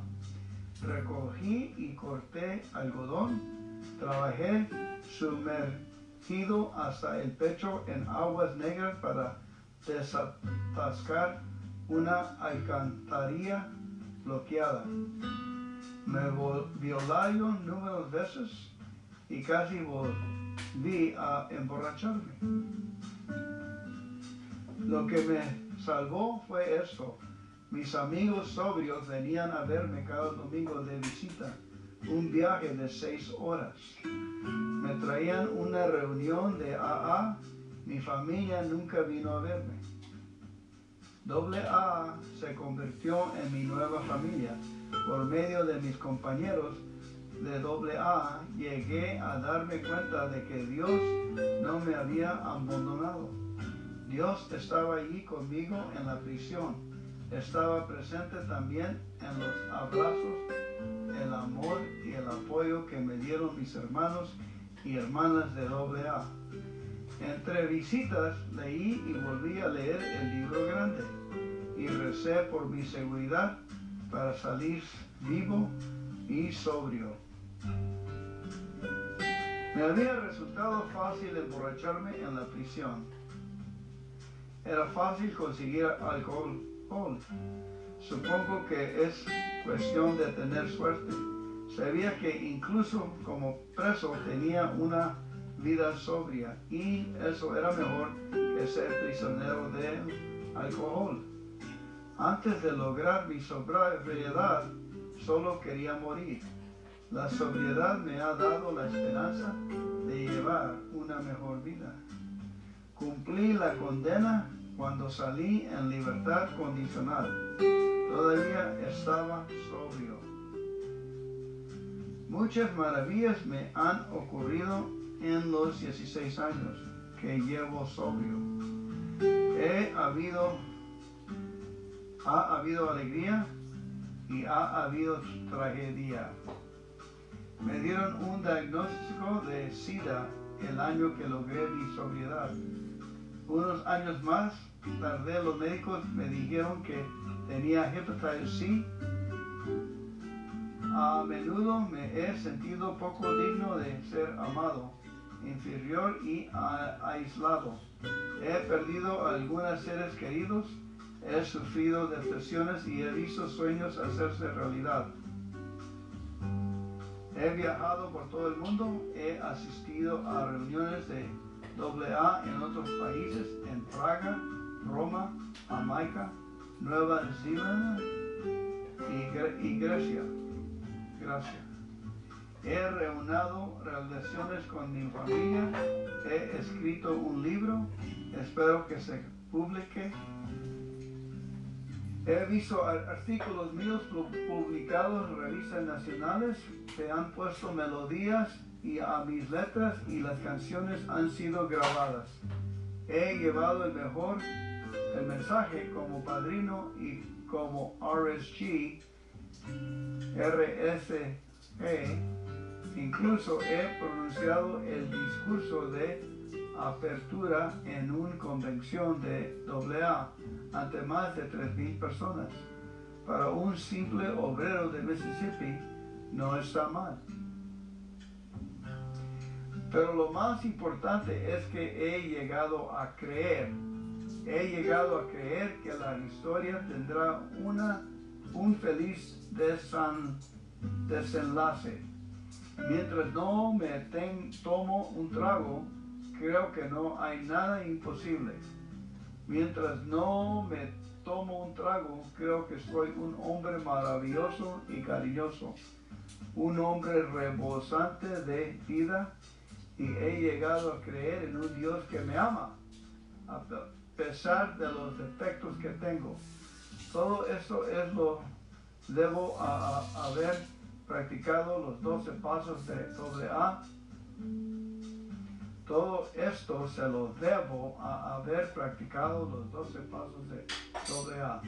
Se lo debo a seguir siendo sincero, con mente amplia y estando dispuesto a hacer lo necesario. Y se lo debo incluso en los tiempos duros a acordarme de esto. No te tomes el primer trago, sea cual sea la situación. Si estás pensando en tomarte un trago, considera esto. No va a mejorar nada. No bebas hoy solo por estas 24 horas. Te lo mereces, ya sea que lo creas o no. Si no lo puedes creer, cree que yo lo creo. Necesito a todos los alcohólicos, donde quiera que estén. Ustedes contribuyen a llenarme de esperanza. Me ayudan a vivir sobrio. No lo abandones antes de que se obre el milagro. Jimmy W. from Casadero, California.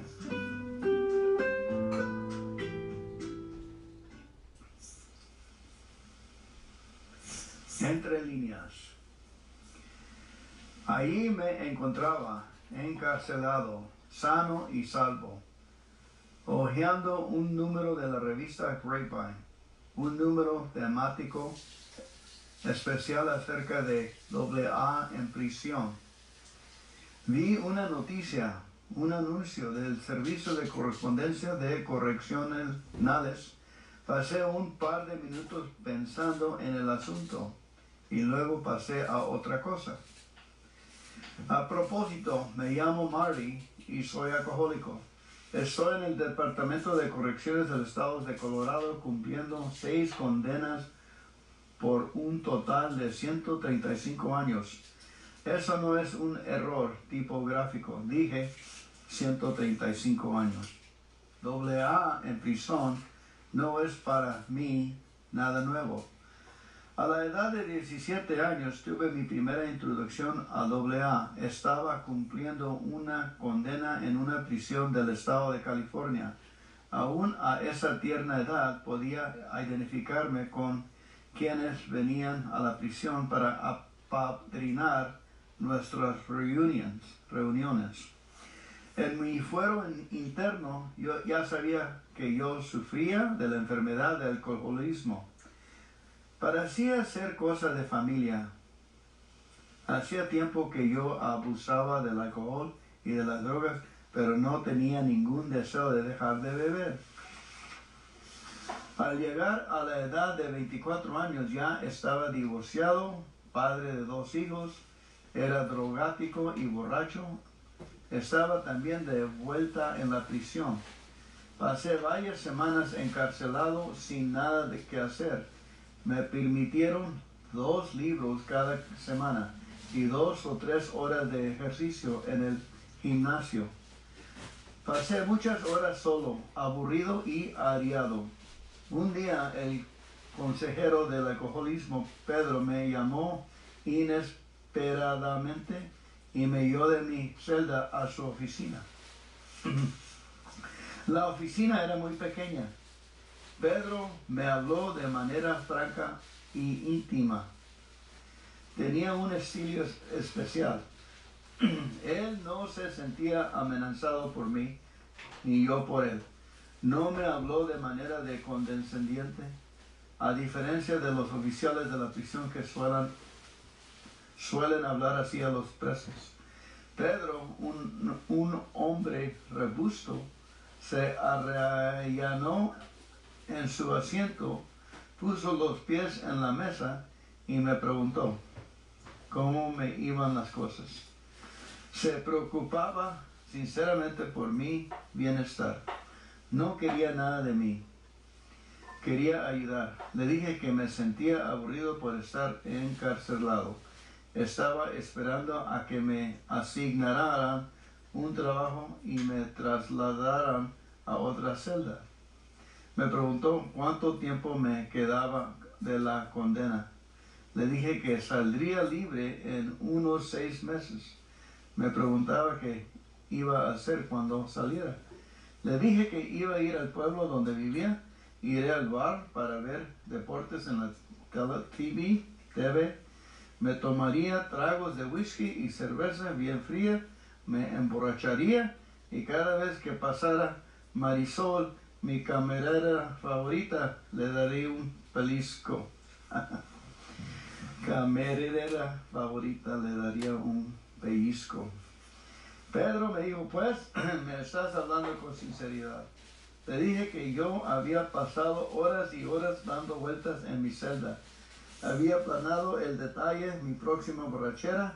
Estaba contando los días. Cuánto ansiaba tener en la mano una botella de cerveza fría. Pedro me dijo que yo estaba seco y pensando en beber. Y luego me envió a mi celda.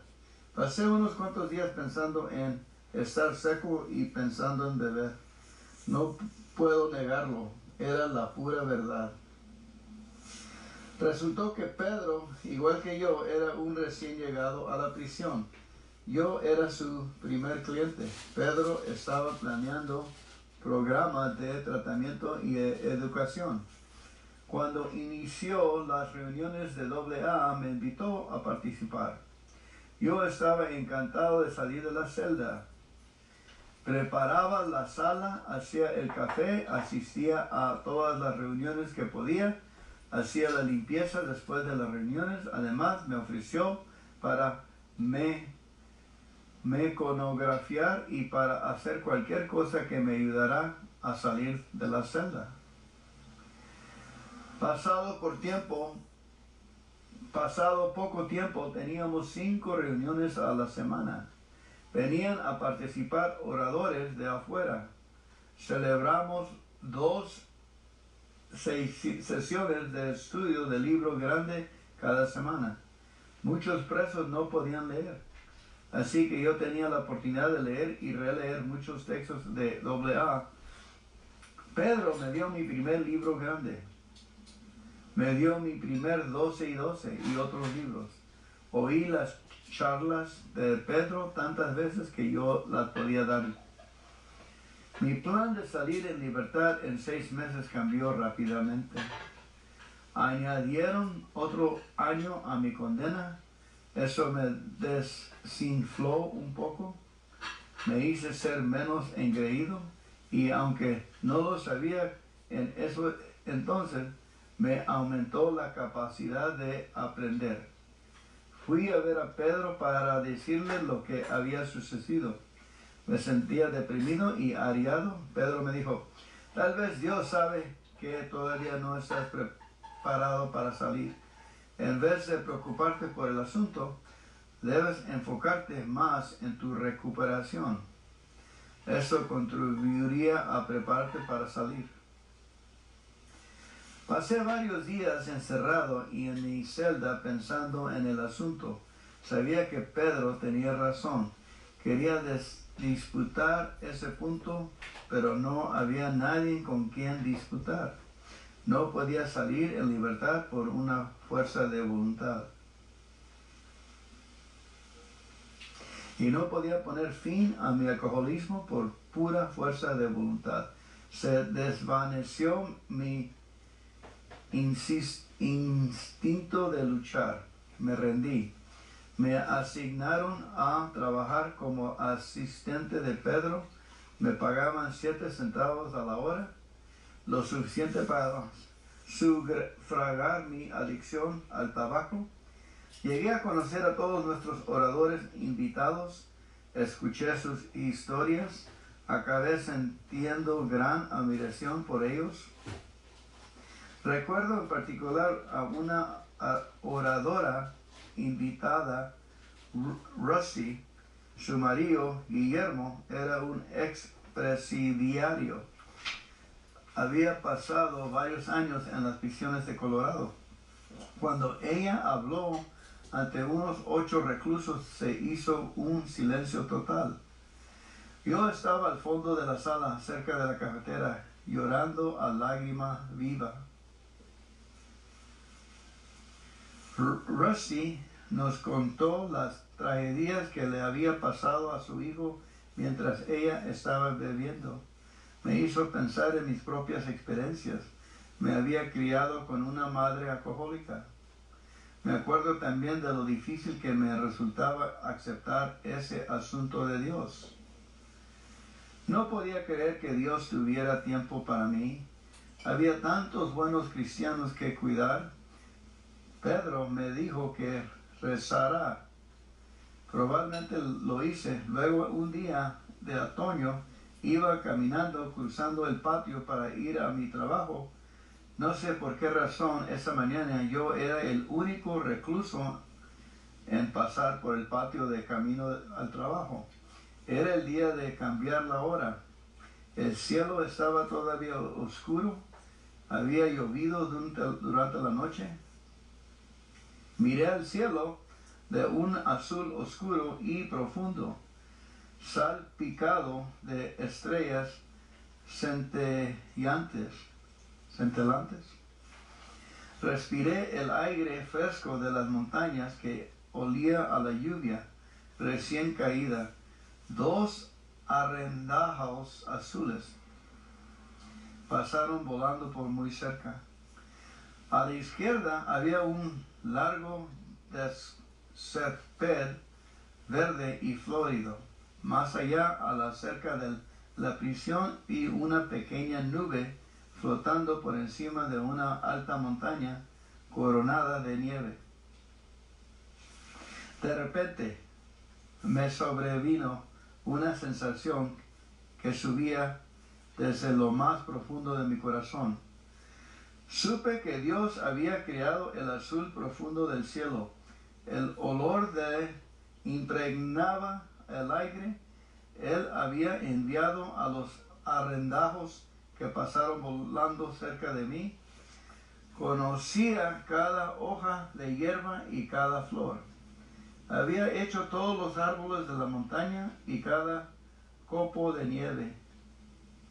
Creó la nube que iba flotando por el cielo.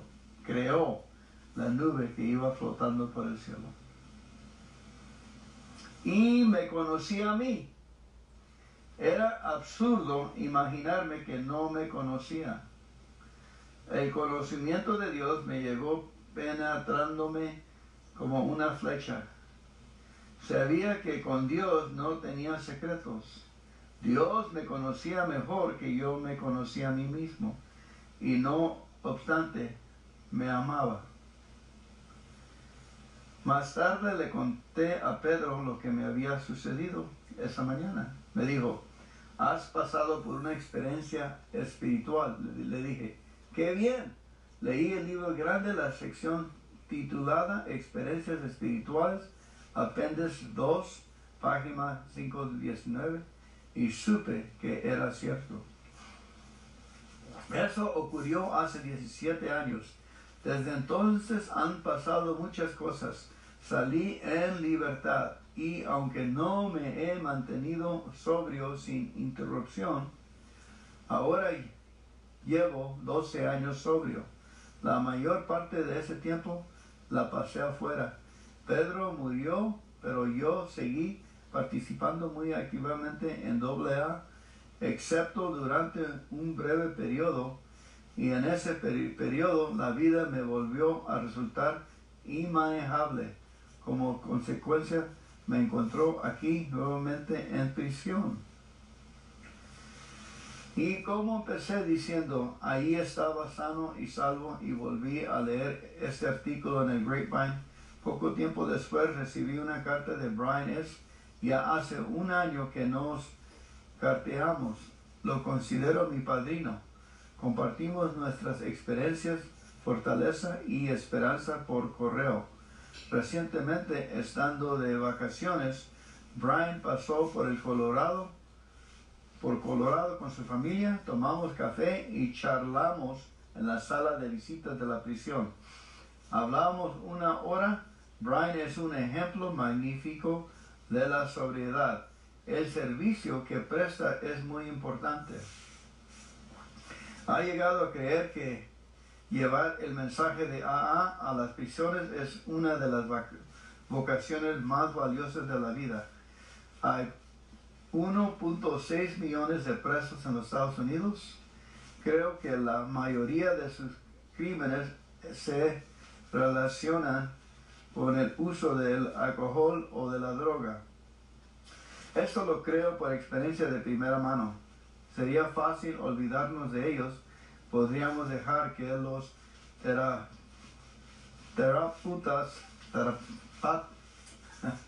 y los reformados de prisión los tratarán.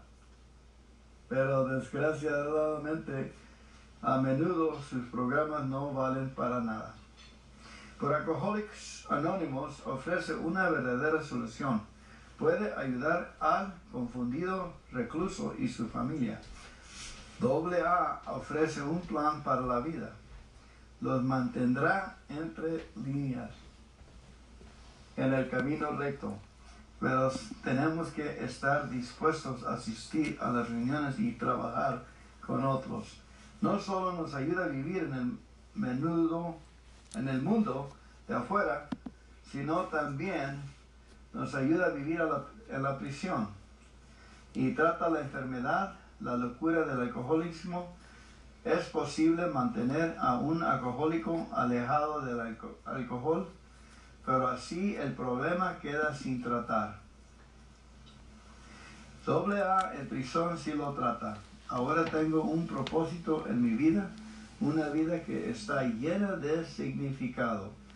Yo también llevo el mensaje de AA. Martin W. from Lehman, Colorado. Bienvenido, me llamo Fernando, soy miembro de Alcohólico Anónimo.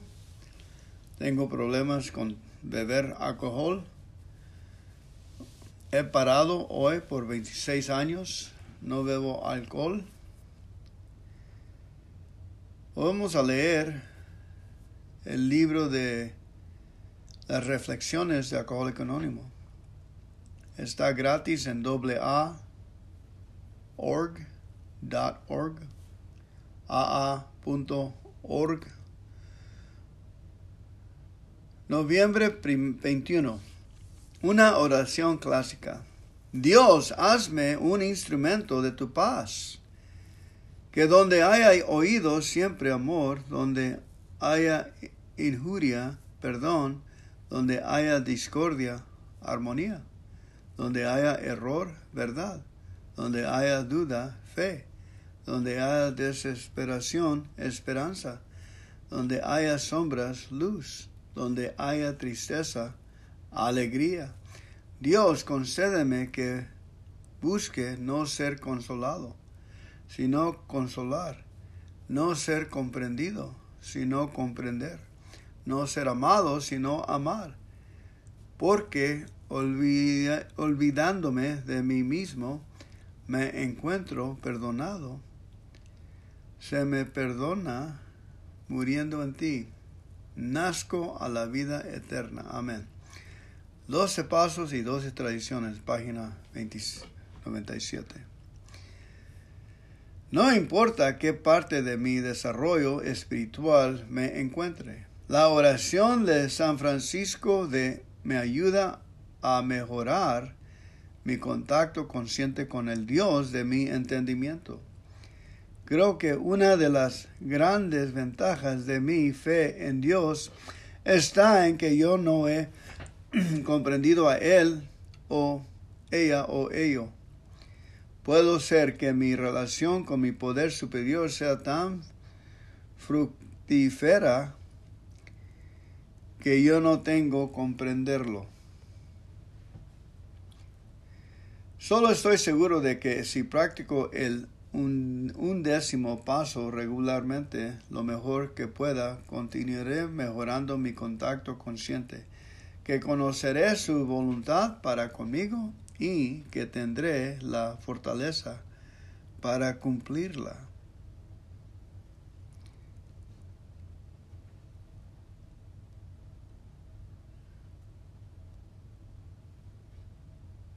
Noviembre 22. Solamente 2 pecados.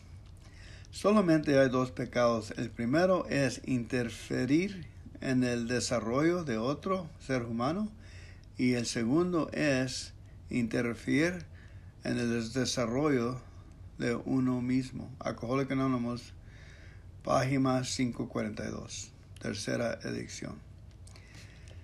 La felicidad es un estado tan elusivo cuán a menudo mis oraciones por otros incluyen oraciones escondidas para mi propio beneficio. Cuán a menudo mi búsqueda de la felicidad es un obstáculo en el sendero del desarrollo de otro, o aún del mío.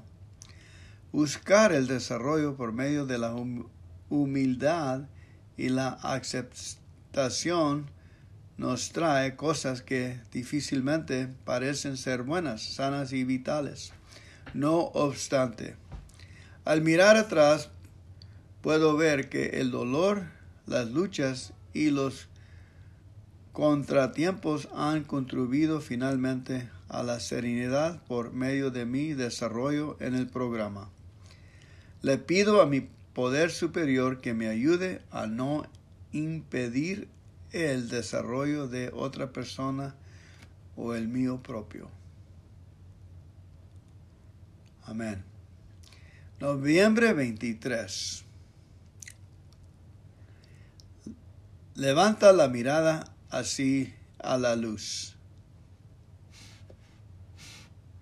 Cree más profundamente. Levanta la mirada hacia la luz, aunque por el momento no puede ver, como lo ve Bill, página 3.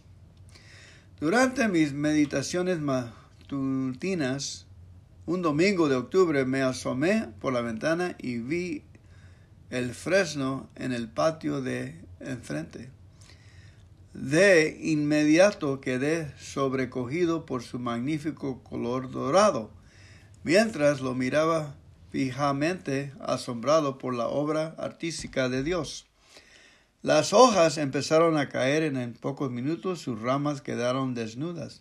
La tristeza me invadió al pensar en los meses de invierno por delante. Pero mientras reflexionaba sobre el proceso anual del otoño, me llegó el mensaje de Dios. Como los árboles desnudos de hojas en el otoño, brotan nuevos botones en la primavera. Yo, despojado de mis costumbres obsesivas y egoístas por Dios, puedo florecer como un miembro de AA, sobrio y alegre. Gracias a ti, Dios, por el cambio de estaciones y por mi vida en cambio continuo. Amén. Noviembre 24.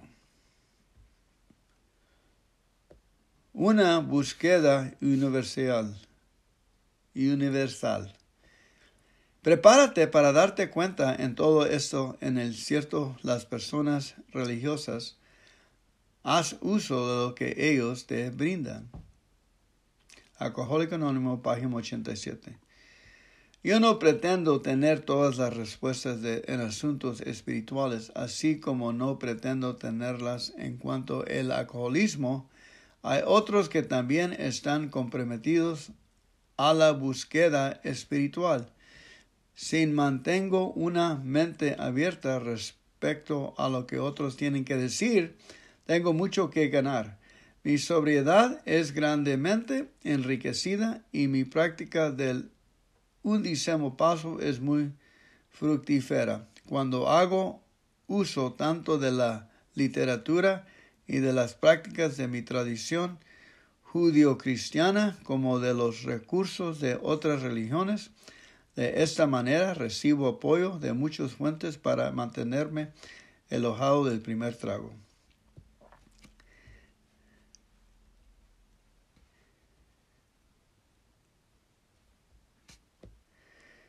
Noviembre 25. Una poderosa tradición.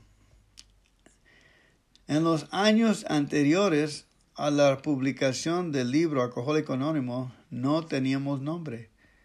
Por un escaso margen se decidió titular nuestro libro La Salida. Uno de nuestros miembros primeros solitarios descubrió 12 libros publicados con ese título. Así fue que Alcohólico Anónimo se convirtió en el título de preferencia, y así fue que conseguimos un título para nuestro libro, un nombre para nuestro movimiento, y como ya estamos comenzando a ver, una tradición de la más alta importancia espiritual. La tradición de AA, como se desarrolló, página 35-36. ¿Cuántas veces un poder superior se ha hecho sentir en momentos cruciales de nuestra historia? En aquellos primeros días, la importancia que el principio de animato adquiría fue, si acaso vagamente percibida, parece que el azar contribuyó en la selección de un nombre para nuestra comunidad. Dios no desconoce el animato y frecuentemente aparece en los asuntos humanos disfrazado de suerte, azar o coincidencia. Si el anonimato, algo fortuitamente, se convirtió en base espiritual de nuestras tradiciones, quizá Dios estaba actuando anónimamente en nuestro beneficio. Amén. Muy bien dicho. Noviembre 26. Los peligros de la publicidad. Los individuos que simbolizan causas de ideas satisfacen en profundas necesidades humanas. Nosotros los AA no lo dudamos. No obstante, tenemos que enfrentarnos sensatamente con la realidad de que en estar a la vista del público es peligroso, especialmente para nosotros. 12 pasos y 12 tradiciones, página 176. Como alcohólico recuperado, tengo que hacer un esfuerzo para poner en práctica los principios del programa de AA, que están basados en honestidad, verdad y humildad. Cuando bebía, estaba constantemente tratando de ser el centro de atención. Ahora que soy consciente de mis errores y de mi antigua falta de integridad, no sería honesto que buscara el prestigio, aún por el justificable propósito de promover el programa de AA de recuperación. No es mucho más valiosa la publicada engendrada por la comunidad de AA y los milagros que produce. ¿Por qué no dejar que la gente alrededor nuestro aprecien por ellos mismos los cambios de AA ha causado en nosotros? Esto será una mejor recomendación para la comunidad que cualquiera que yo pueda hacer. Amén. Noviembre 27. El poder de la atracción. Al principio, la prensa no podía entender nuestro rechazo de toda publicación personal. Estaban totalmente perplexos por nuestra insistencia en el animato. Luego la comprendieron, se encontraron ante algo inusitado en el mundo. Una sociedad que decía que quería hacer publicidad de sus principios y sus obras, pero no de sus miembros individuales. La prensa estaba encantada con esta actitud.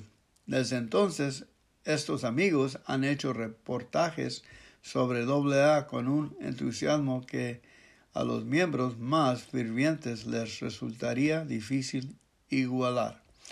12 pasos y 12 tradiciones, página 177. Para mi supervivencia y para la de la comunidad es esencial que yo no use AA para hacerme el centro de atención. El anonimato es para mí una manera de practicar la humildad. Ya que el orgullo es uno de mis defectos más peligrosos, practicar la humildad es una de las mejores maneras de superarlo.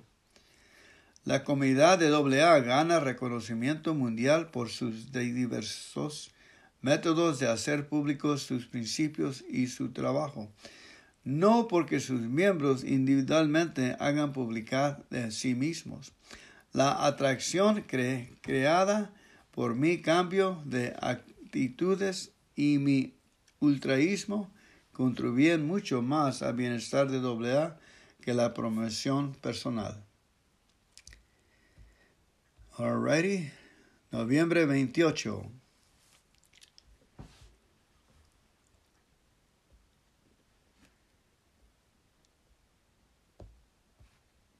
Atracción, no promoción. Tras muchas experiencias dolorosas, creemos haber determinado cuál debe ser esta política. En muchos aspectos es lo contrario de las acostumbradas tácticas publicitarias. Nos dimos cuenta de que teníamos que contar con el principio de atracción en vez del de promoción. 12 Pasos y 12 Tradiciones, página 176. Cuando bebía, yo reaccionaba con ira, autoconmiseración y desafío en contra de cualquiera que quisiera cambiarme. Todo lo que yo quería entonces era ser aceptado por otros seres humanos simplemente por lo que yo era, y curiosamente eso es lo que he encontrado en AA. Me convertí en el guardia de estos conceptos de atracción, que es el principio de las relaciones públicas de nuestra comunidad. Por la atracción puedo alcanzar mejor el alcohólico que aún sufre. Doy gracias a Dios por haberme dado la atracción de un buen, planeado y establecido programa de paso y tradiciones. Por la humildad y el apoyo de mis compañeros, miembros sobrios, yo he podido practicar la manera de vivir de AA por medio de la atracción y no de la promoción.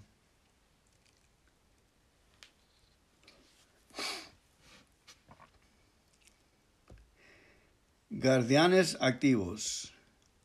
No obstante, para nosotros representa mucho más que una sensata política de relaciones públicas.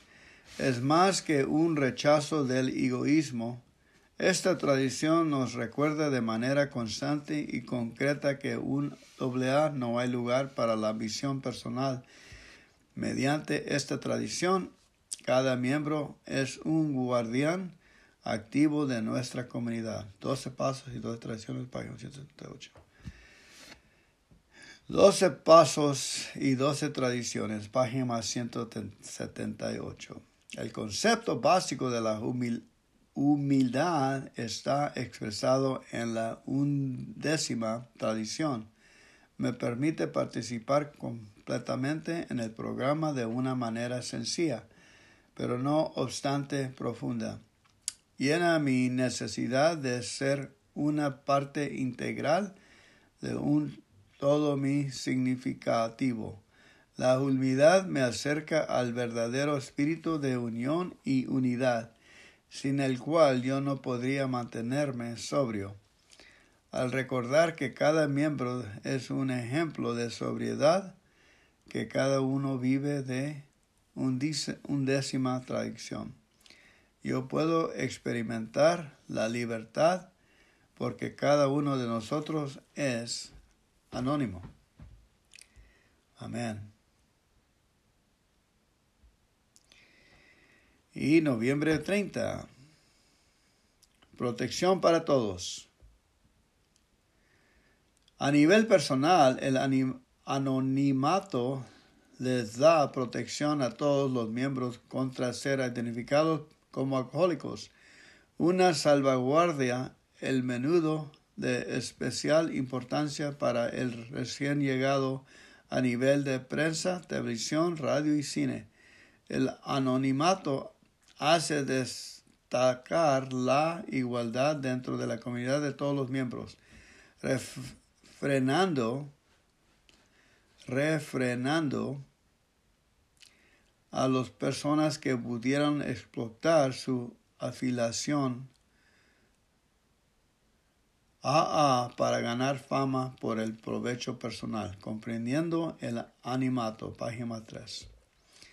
La atracción es la fuerza principal de la comunidad de AA. El milagro de la continua sobriedad de alcohólicos dentro AA confirme esto este hecho todos los días. Sería perjudicial si la comunidad se promocionara a sí misma, anunciando por medio del radio y de la televisión la seguridad de conocidas personalidades públicas que son miembros de AA. Si estas personalidades estuvieran recaídas, el público de afuera creería que nuestro movimiento no es fuerte y no podrían poner en duda la veracidad del milagro del siglo. Alcohólicos Anónimos no es anónimo, pero sus miembros sí deben de serlo. Amén. Buenas 24. Pasen buen tiempo.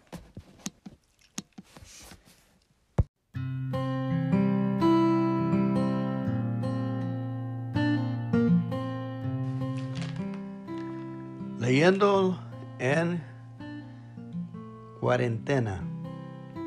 Ciudad de México, México. Cartas del lector. Hola, mi nombre es Miraya, soy alcohólica. Desde que comenzó la cuarentena, quedé desempleada en medio de la desesperación que implicaba no tener trabajo, no poder ir al grupo y ahora tampoco poder echar un café con mis compañeros. Me di cuenta que pese a la circunstancia personal, aún me quedaban muchas otras herramientas de AA para poner en práctica e ir viviendo un día a la vez.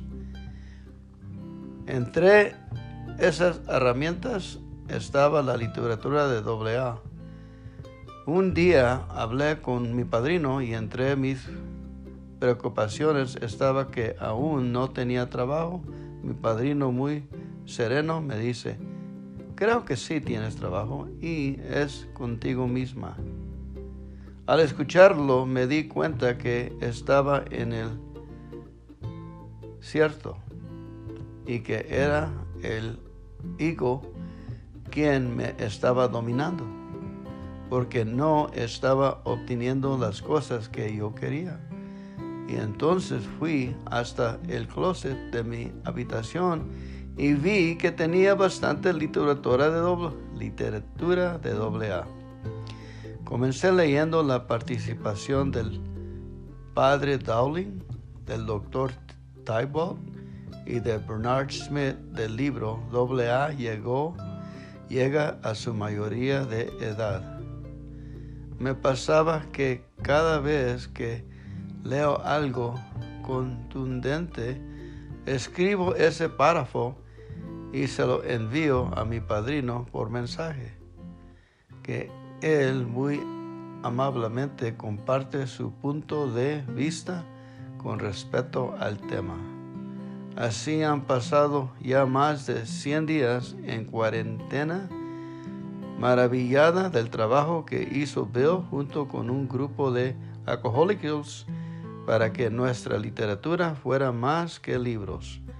Uno de los artículos que me ha impactado durante este tiempo fue Enfrentando la incertidumbre con resiliencia. OSG en la pandemia del Box 459 de verano 2020. Leer ese artículo fue enteramente de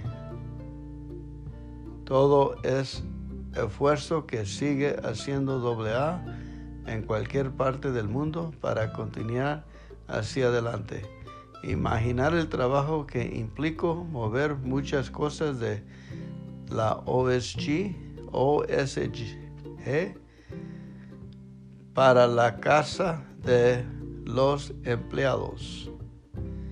Me hizo comprender que AA no tiene límites para llevar el mensaje, que muchas veces soy yo la que pongo límites a mi recuperación y no dejo que entre la gracia del poder superior a mi vida.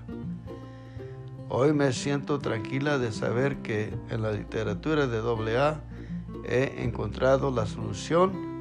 Ahora los días martes soy la compañera que lleva la coordinación de una junta virtuales donde estamos leyendo y compartiendo el libro Viviendo Sobrio.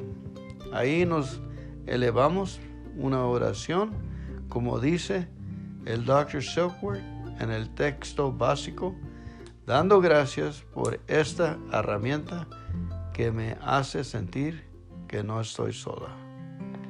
Atentamente, Mireya P.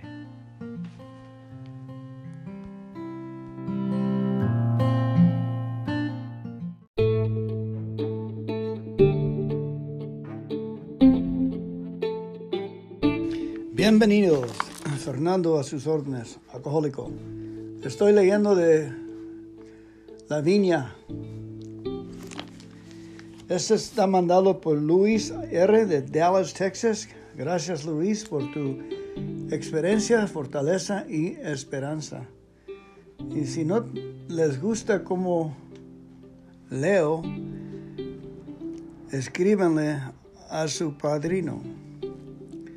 Defectos y virtudes se encuentra a sí mismo y su justa medida. El día de hoy doy gracias a mi poder superior por darme el privilegio de ser quien soy, una persona con un gran número de defectos, pero también con muchas virtudes. Por mi forma de beber y mi conducta rebelde, llegué a Alcohólicos Anónimos. Mandado por un oficial de probación y como era de esperarse a mis inicios, tenía la idea de que yo no tenía problemas con don alcohol. El ego, o ego, como se dice en inglés, el cual siempre me ha caracterizado, fue mi principal obstáculo a vencer, ya que al oír las experiencias devastadoras de mis compañeros, me sentí mejor que ellos, porque mi fondo de sufrimiento no había llegado a esos extremos tan críticos. Yo, que tenía 2 carros, techo y comida, no podía tener ese problema llamado el alcoholismo. Poco me duró esta idea de ser diferente. Empecé a hacer punto de compresión al escuchar como una persona que dice querer a su familia puede hacerlo daño al mismo tiempo, con malos tratos o gritos, tal vez siendo deshonesto o dándoles una vida llena de carencias, y todo por no dejar la bebida. Al poco tiempo de mi llegada, esas experiencias que mis compañeros me regalaban fueron haciendo eco en mi conciencia y terminé derrotándome a esa idea de pensar tan equivocada, creyendo que simplemente por tenerlo todo, mi alcoholismo era diferente al de mis compañeros. Mis compañeros me hicieron ver lo bello que es vivir sin estar encadenado a la botella. Me di cuenta de las malas decisiones que me habían acarreado un sinnúmero de problemas. El día de hoy he aceptado que tengo un problema con la bebida y es por eso que me he entregado de lleno a este programa de recuperación. Día a día trato de practicar estos pasos. No me ha sido nada fácil derrotarme a mis defectos de carácter, que son los que me llevaron a beber. AA me ha hecho ver la vida de otra manera. Me fascina esta filosofía, aunque por lo egocéntrico que he sido, nunca me gustó que alguien tratara de decirme cómo vivir. Me he dado cuenta que solo por la gracia de mi poder superior hoy conservo una gran esposa y hijos, y que gracias a Dios ellos hoy viven libres de malos ejemplos, malos tratos o tal vez de una vida llena de miseria como la que vive una familia donde el alcohol está presente. Ya no me siento diferente a mis compañeros. Creo que he llegado a AA justo a tiempo. Ahora sé que el alcoholismo es progresivo y fatal, y que gracias a mi poder superior estoy donde estoy ahora, en una comunidad que lucha día a día con AA. Gracias por ser y estar. Gracias, Luis R. de Dallas, Texas.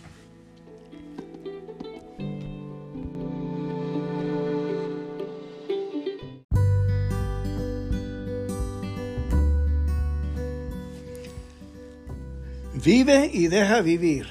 Esperanza, fortaleza y esperanza. Día a día enfrenta sus resentimientos.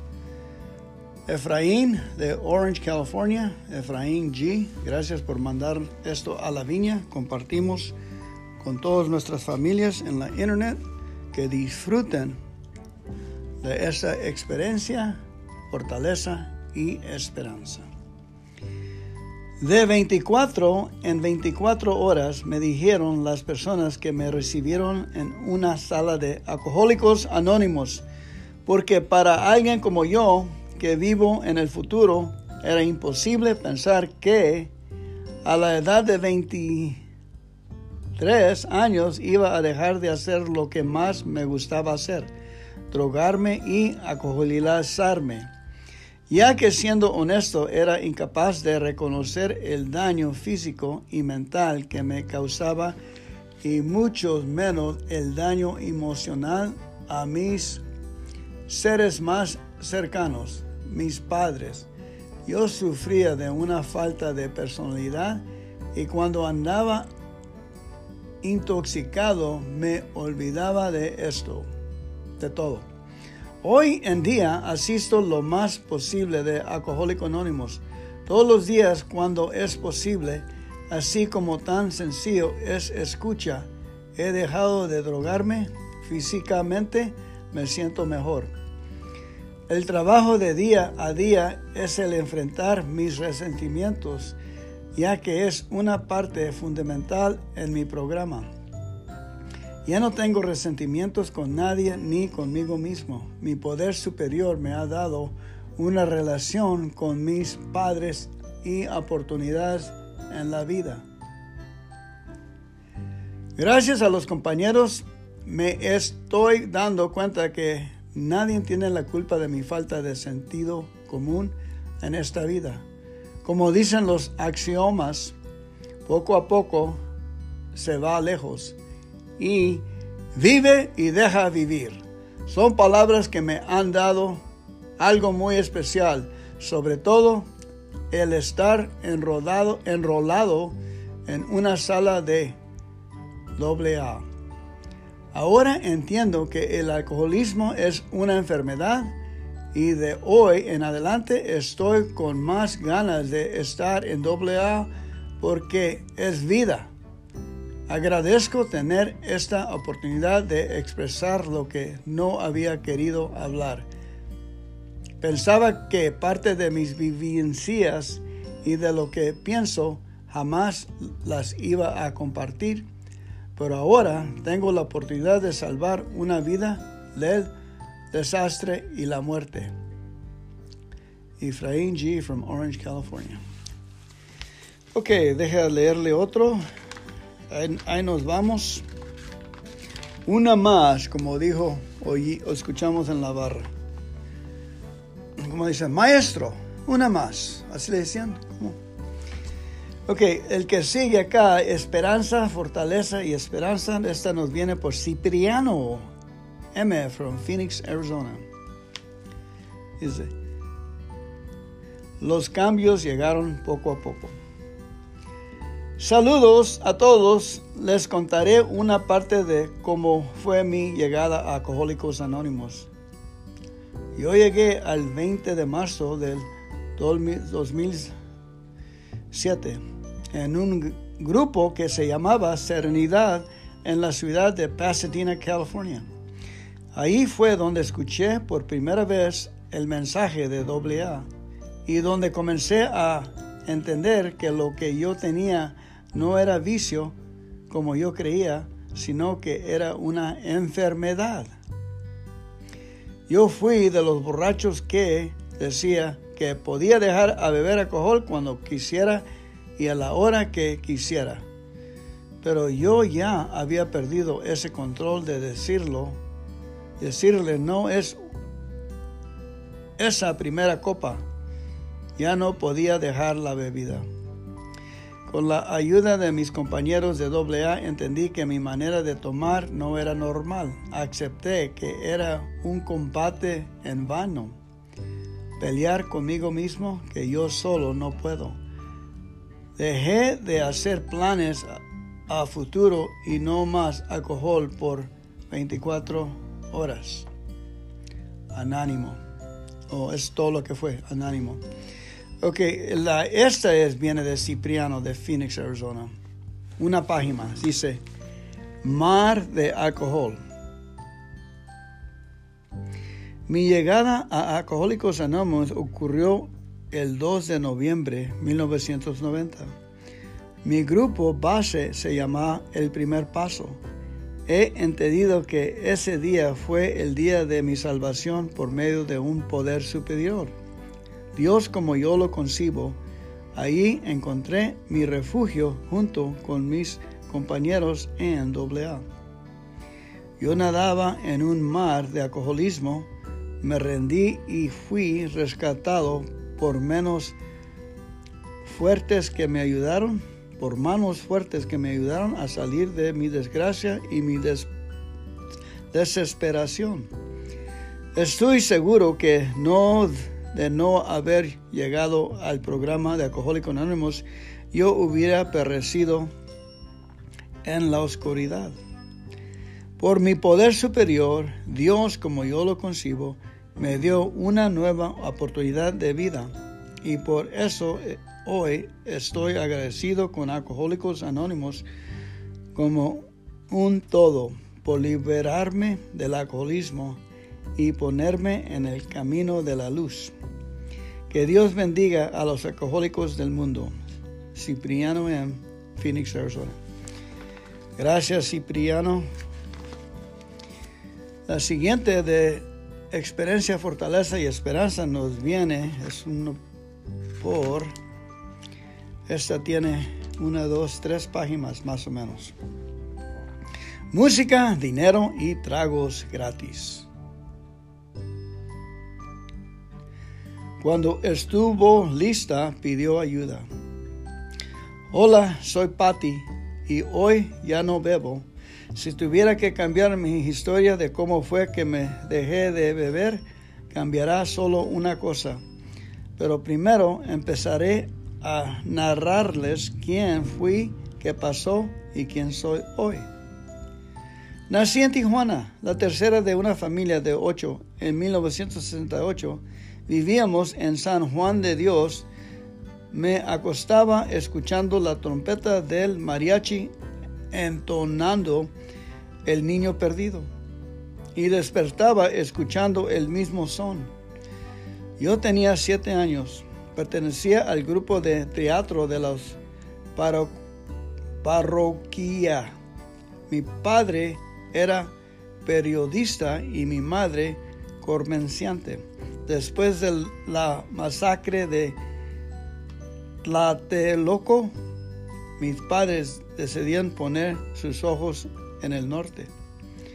México ya no era un lugar seguro y la familia tendría mejores oportunidades en Los Ángeles. La fiesta, el teatro infantil y las noches bohemias se quedaron impresas en mi memoria, pero no las dejamos en México. Nos trajimos a México con nosotros. Instalados en el corazón de Los Ángeles, la familia fue adoptada por la Placita Olvera. El ingenio artesanal de la familia floreció entre los comerciantes. Mi padre se fue a trabajar fuera de la ciudad y mi madre a tener su puesto en la placita. Aquí, entre las fiestas tradicionales y los compromisos sociales periodísticos de papá, probé mi primer bebida. Decidí tomar el GED, un examen que me permita irme a una escuela donde verdaderamente aprendiera. En 1977, un sábado de junio, fue fecha fijada para tomar la prueba de secundaria. Llegué todavía borracha a las 7:30 de la mañana. No recuerdo cómo fue que tomé ni con quién. Empecé los estudios y a trabajar en el doblaje de películas.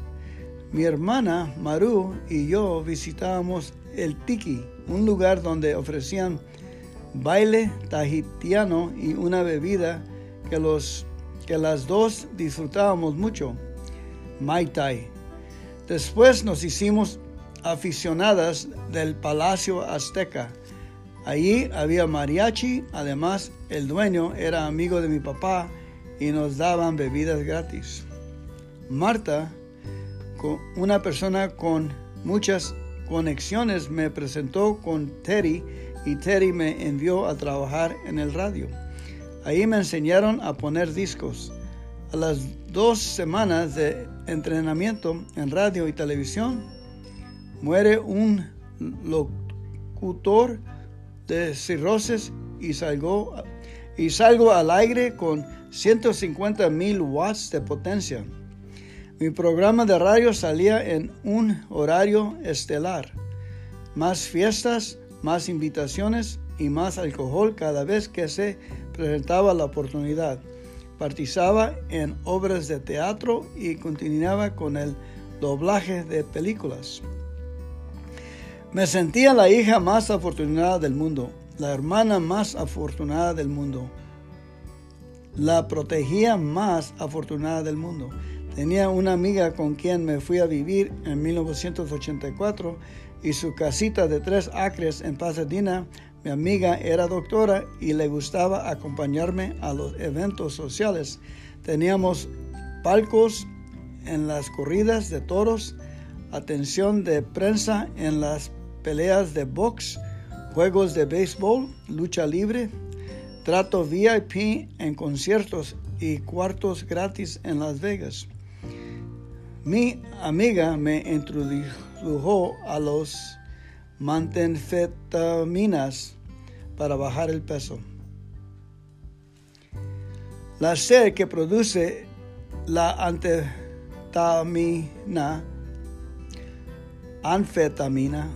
aceleró más mi debacle. Sí, estaba delgada, pero no tenía control algún sobre mi forma de beber. Empecé a sentirme grande, importante. Me interesé en organizar eventos con música, rock en español. Mi amiga, mi padre, los amigos de mi padre me facilitaban dinero para organizar eventos. Nunca tuve ganancias, pero seguí viviendo. Yo quería hacer dinero y recién nacida de mi hija, me lancé a hacer negocio con el patrocinio de una cervecera famosa. En octubre de 1993 preparé un nuevo proyecto. Este era el gran D. Era la oportunidad de apostarlo todo. Reuní unos $60,000 de amigos y familiares. Estaba segura que ganaríamos todo porque el evento era muy bueno. En 17 de enero de 1994, durante 20 segundos, tembló la tierra. El epicentro fue en el valle de San Fernando. A las 10 de la mañana, Me llamaron por teléfono. La cervecera cancelaba todos mis proyectos hasta nuevo aviso. El dinero depositado, la publicidad, todo se perdió. La casa de mis padres partida en dos. Perdí la amistad de todo aquel que alguna vez creyera en mí o en mis proyectos. No tenía dinero o compraba pañales o compraba una botella. No vacilé. Debía buscar a los expertos. Debía buscar a una salida y no tenía mucho tiempo para hacerlo. Pronto al alquiler de mi oficina se vencía. Mi padre no quería verme. Nadie quería saber de mí. Escuché las campanadas de la iglesia y llamé a Alcohólicos Anónimos. Al llegar a Alcohólicos Anónimos me enamoré de los pasos y tradiciones. Tan fácil, tan sencillo, 90 días, 90 juntas y apadrinarme con una mujer que tuviera todo lo que yo quisiera. Encontré a la mejor madrina del mundo. Cuando ella se tuvo que ir a otro país, me encontré otra madrina. Junto la persona que necesitaba. Justo la persona que necesitaba. Entre las 60 y 90 días tuve mi despertar espiritual. Por eso me quedé. Aquí en AA encontré una nueva felicidad, una relación muy cercana con mi poder superior y sobre todo una familia. Tengo 22 años de no beber. Lo único que hubiera yo cambiado en mi historia cuando llegué es identificarme como alcohólica fuera de las paredes de AA. Si tuviera que empezar mi sobriedad hoy, le diría a mi padre, a mis hermanos y a mis amigos cuando me invitaron a beber, no gracias, solo porque hoy no tomo. Patty, Los Ángeles, California. Gracias, Patty. Bendiciones en estos 24 años. Dios los bendiga. Chao.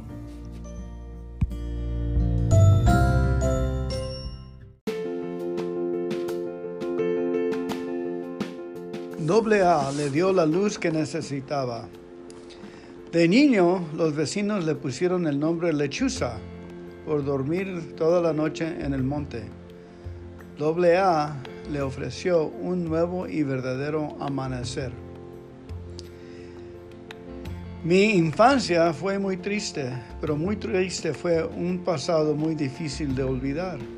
Mi padre, un ebrio consuetudinario, no se preocupaba nunca de mi madre, de mis hermanas, menos de mí, su único hijo. Descuidó mi educación por dedicarse por completo a la bebida y más doloroso todavía se olvidó de nuestra comida, de nuestro vestuario y hasta del más pequeñito juguete que tanto deseé y tanto envidié a los que sí lo podían disfrutar. Mi pobre madre era la imagen del mismo dolor. Era una esclava víctima del vicio, decía yo, de su esposo y víctima del esfuerzo que tenía que realizar por medio de vestir a sus 6 hijos. Lo normal para nosotros era que mi padre llegara ebrio y casi siempre a ultrajar a mi madre. Nosotros hijos nos refugiábamos en los matorrales ya que vivíamos en el campo. Por tal motivo los vecinos nos llamaban por el sobrenombre de las lechuzas, ya que no había semana que no nos tocara dormir en el monte. Yo nunca pensé que mi padre sufriera una enfermedad, alcoholismo, y por tal motivo tuve muchos resentimientos hacia él y hasta llegué a odiarlo. Todas esas humillaciones, escándalos, problemas que sí vivieron en casa me dejaron desarmado moral, espiritual y psicológicamente para enfrentarme a la vida y me hizo un ser totalmente insociable, con muchos complejos que paso a paso me fueron encerrando en la soledad, llegando a ser un pobre desdichado, enfermo moralmente, sin voluntad ni ilusión de la vida. Me encontré condenado a transitar por el mundo solo y triste. Tuve que retirarme del colegio por la vergüenza que me daba el hecho de estar mendigando entre mis compañeros para que me prestaran sus libros de estudio, ya que a mi padre no le alcanzaban sino para beber. Esa decisión hizo que tuviera que marcharme de mi casa, y así empecé mi carrera alcohólica, lejos de mi madre, que al fin y al cabo era mi único consuelo. Empecé a beber para disipar la tristeza de estar lejos de mi casa, de regreso a mi hogar. Después de unos años, la bebida por cualquier cosa, porque me disgustaba con la novia o porque estaba contento con ella. Cuando ganaba el santafecito de mi alma o cuando perdía. En fin, cualquier pretexto era bueno para beber. ¡Qué tragedia, Dios mío! Cuando llegué a AA ya era totalmente un irresponsable que no ganaba ni para vestirme, únicamente para beber. De pronto, en esta tragedia del 1972, no sé cómo me encontré trabajando con un miembro de AA, quien sin pérdida de tiempo me invitó a una reunión de AA. Por la necesidad del trabajo acepté acompañarlo, mas no porque consideraba que mi problema era la bebida. Él nunca me dijo que mi problema era ese, pero eso sí, me llevaba constantemente a reuniones. Duré acompañándolo como los 2 años sin aceptar mi enfermedad. Pero lo que me causó impresión fue el ejemplo que él me daba de su diario vivir, y eso me hizo reflexionar sobre mi vida, sobre mi pasado, y en el 1974 a regañadientes acepté mi problema, que mi vida era ingobernable y que con el alcohol lógicamente la agravaba más. Desde esa fecha soy un AA. Después de 2 años de estar en la cuerda floja, experimenté la más hermosa y productiva experiencia que me regaló AA, como fue al darme la oportunidad de desarrollar el sentimiento de servir en algo a los demás. Y sin saberlo, en ese entonces, el más beneficiado fui yo y mi familia. A través del servicio, al principio con un sentimiento equivocado, buscando satisfacer mi ego, fui descubriendo una transformación en mi insociable a insensible personalidad. Poco a poco me di cuenta de que no todo había terminado para mí.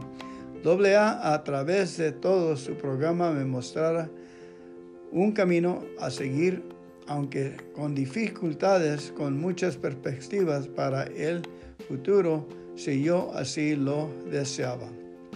La experiencia que he experimentado a través de los diferentes niveles del servicio, las satisfacciones, los logros y también las dificultades, es algo inolvidable para mí, que con palabras no se puede expresar. Como servidor he cometido muchos errores, pero siempre he tratado de aportar alguna a mi comunidad. Día a día me preparo emocionalmente, intelectualmente y sociológicamente, porque al menos a nivel de mi zona soy un líder, y un líder debe pensar más con la cabeza que con el corazón, y por eso debe prepararse constantemente. Hoy, después de 12 años en el programa, deseo que AA cada día esté más disponible y seguir colaborando un poco para ello.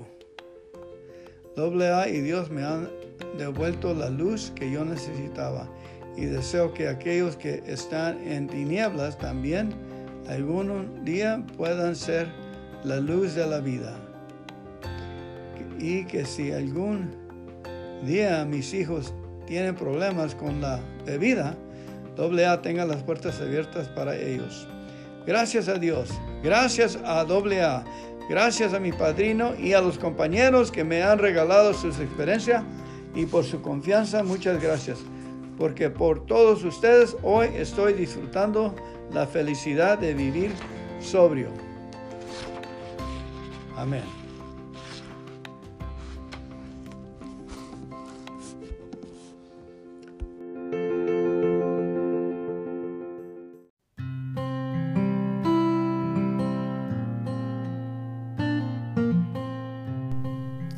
La viña, valor para cambiar, experiencia, fortaleza y esperanza. Esta nos viene por Alex de Vancouver, Washington. La derrota y la aceptación le abren el camino para aplicar los 12 pasos en su vida. Ahora sé por qué era necesario para mí tocar fondo. Fue a través de la corte que llegué a Alcohólicos Anónimos por haber manejado borracho un día 18 de octubre de 1902 en la edad de 22 años y con pocas borracheras. A mí, llegada a AA, escuché las experiencias de los compañeros y me di cuenta que ellos habían tocado fondo, cosas que yo no había vivido. Después de un año, por fin acepté que también era parte de la comunidad. Pensé que todo era solo dejar de beber, pero mi fondo estaba más adelante. Con 5 años dentro de la comunidad, llegué a experimentar la primera derrota. Mi pareja había encontrado a otra persona y se fue con él. Yo sin beber y por primera vez sentí la impotencia y el miedo.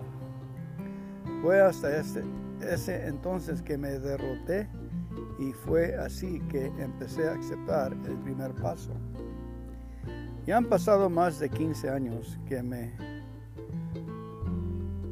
ahorré el sufrimiento. Sé muy bien que al llegar joven a AA sin un fondo de sufrimiento no fue nada fácil permanecer en AA. Hoy le doy gracias a mi poder superior por haber llegado joven. Sé que no es fácil seguir una vida de alcoholismo o seguir una vida espiritual. No son caminos fáciles de seguir. Hoy sigo en mi comunidad. Soy un testimonio de que una buena información te puede prevenir de una carrera alcohólica más tormentosa. Hoy agradezco a todos los compañeros que comparten su fondo para que yo no llegue ahí. Solo me queda seguir aquí en día a la vez, porque día a día se han pasado 17 años. Todo lo que soy y lo que tengo se lo debo a AA y a mi Dios. Alex from Vancouver, Washington. Muchas gracias, Alex.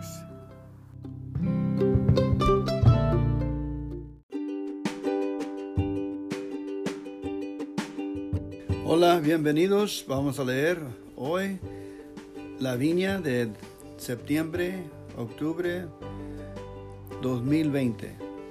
La revista internacional de Alcohólicos Anónimos. aalavina.org.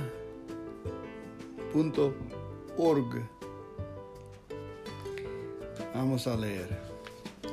Voy a leer la editora que dice: aprendí que solo soy un actor y Dios el director. De allí en adelante encontré una sociedad dispuesta a tener la mano a cualquiera que lo necesite, sin pedir nada a cambio.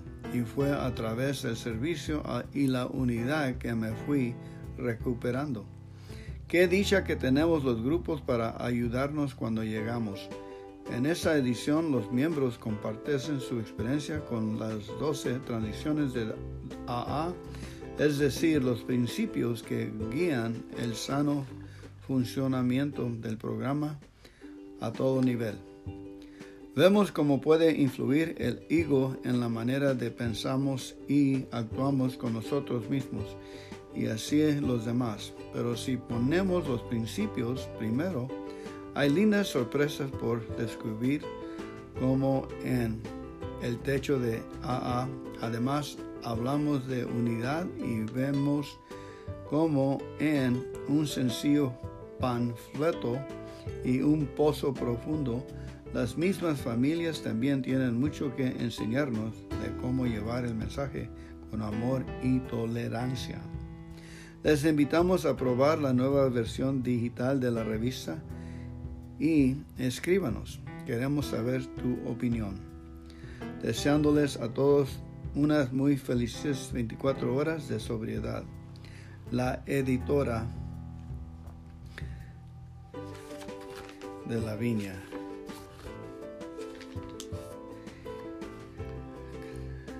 Página 4 dice: Cartas del lector. Igualdad, por Gijón, España.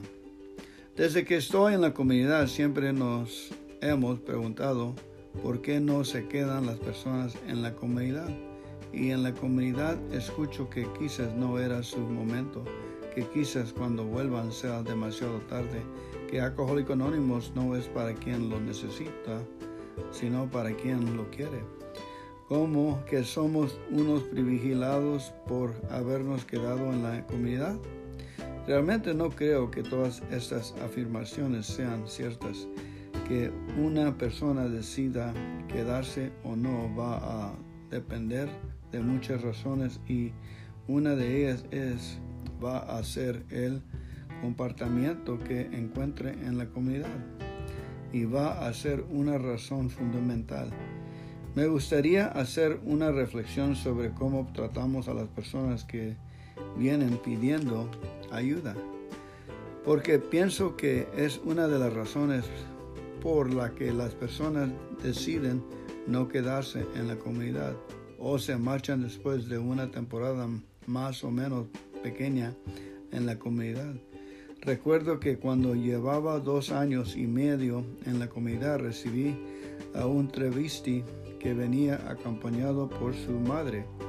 Cuando llevaba 2 minutos intentando explicarle mi experiencia y lo que era AA, entró un compañero que estuvo 2 minutos mirándonos por encima del hombro. Cuando lo sentí, le dijo a la señora que aquí había un principio muy importante, que era la primera tradición. En el grupo había que comportarse correctamente. El resto del paso 12 se pasó entre contradicciones y malas maneras. Por supuesto, no volvió por el trato que le dimos. 1 o 2 meses después vino una compañera que había recaído. Cuando estaba intentando darle ánimos, diciéndole que de una recaída también se sale, el compañero que estaba a su lado le dijo que recayó porque quiso, insinuando que era una borracha. Cuando llega un hombre después de una recaída de meses o de años, lo apoyamos mucho. Cuando llevaba 1 año y medio en la comunidad, hicimos una reunión acerca del alcoholismo en la mujer. Los comentarios tanto de los hombres como de las mujeres eran que de recelo hacia la mujer alcohólica. Todos afirmaron que venían por a una mujer alcohólica que a un hombre alcohólico. El comportamiento fue durante años coherente con esas opiniones. Siempre hemos tratado peor a las mujeres que a los hombres. Hace 2 años llegó una mujer joven, tenía unos 24 años y estuvo 2 meses viniendo. Los hombres del grupo estuvieron criticando su presencia en el grupo. Decían que con la edad que ella tenía no iba a estar dispuesta a quedarse en el grupo y practicar el programa. Solamente un hombre defendió que ella siguiera viniendo y recuperándose. Ese es el ejemplo de cómo tratamos a las mujeres. No sé cómo explicar la cantidad de compañeros que se han acercado a las compañeras con el objeto de obtener una relación sentimental o únicamente una relación sexual de un solo día. He conocido a muchos veteranos que decían que en el grupo no pasaban esas cosas y después se acercaban a las mujeres para cortejar o llevar una mujer a la cama. Un compañero intentó aprovecharse de una compañera en estado de ambigüez y después de ser rechazado estuvo semanas acosando a la compañera y ella tuvo que ponerse firme y decirle que no quería ningún tipo de relación con él. Hubo compañeros que hicieron proposiciones deshonestas a otros compañeros. Uno llegó a hacer la proposición en la propia reunión. No solo eso, también hemos tratado peor a quien está en la pobreza que a quien viene de traje y corbata o con un vestido elegante. Llevamos años mirando con recelo a quien viene enviado por la institución penitenciaria, al asistente social, etc., que llegan a firmar el parte de asistencia que estas personas tienen que llevar a la institución. Somos un reflejo de lo que ocurre en la sociedad, como ocurre en todas las organizaciones. Los grupos son un reflejo de los miembros que lo conforman. No tratamos igual a una mujer que bebe que a un hombre que bebe, a una mujer que recae que a un hombre que recae. No tratamos igual a una persona que viene de traje y corbata que a quien viene en camiseta, a quien es un profesional que es a quien es un simple operario de una fábrica. Francisco S. Eso nos viene de Gijón, España. El siguiente es AA en Centroamérica, Costa Rica. Soy Hugo y soy alcohólico. Un día de abril llegué a un lugar que ni siquiera sabía qué era. Solo fui y recuerdo ver a un grupo de gente bien vestida, alegres y muy contentos. Ellos me aplaudieron y me dijeron, quédese con nosotros aquí para que vea los mejores días. Yo estaba flaco, tembloroso y en bancarrota total. Ellos hablaron de muchas cosas que no entendí. Me dijeron, sigue viniendo, te vamos a ayudar. Hoy llevo 9,855 días de estar sobrio por la gracia de Dios. Y el grupo de AA, esto ha sido lo mejor que he pasado en mi vida. Vivo agradecido con AA y por eso estamos siempre pendientes de la próxima reunión. He viajado por todo Centroamérica a convenciones, talleres, foros, aniversarios y lo más grandioso para mí es estar allá en Akron, Ohio. Todo esto gracias a mi padrino que me dijo, deja de beber si es posible. Deja de beber si es posible. A todos les deseo felices 24 horas. Anónimo. La siguiente nos viene de Habana Vieja, Cuba. Buscar a Dios. Buenas a todos mis hermanos de AA en los EEUU y por qué no del mundo. Soy Rolando y soy un enfermo alcohólico en recuperación.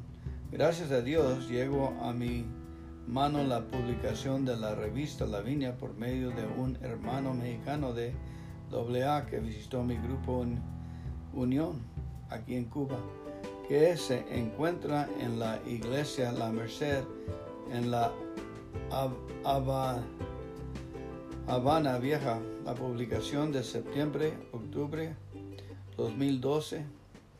Me gustaron tantos sus artículos que decidí escribir sobre el tema Buscar a Dios. Nunca en 54 años compartí criterios sobre religión, ni siquiera antes de ser un enfermo alcohólico. Luego de convertirme en el impotente en el gobernado por el alcohol, encuentro a los hermanos de AA. Me acerqué allí, maltratado por la pérdida de valores, la familia, amigos y trabajo, en fin, un ser perdido en este mundo. Encantado en AA, escuchando hablar de Dios como es poder superior que me podría dar y devolver el sano juicio, me afané por completo de ellos. Hoy soy uno más de los tantos que encuentran a diario la sonrisa de sus familias, amigos, compañeros de trabajo, amistades, la felicidad gracias a la voluntad de Dios, en quien he puesto al cuidado de mi vida para vivir lo que nunca tuve. Hoy es verdaderamente una vida. Exhorto a todas las personas que como yo vivieron en la ignorancia a que tengan un poco de fe en Dios, estén enfermos o no, y la vida les será mucho mejor.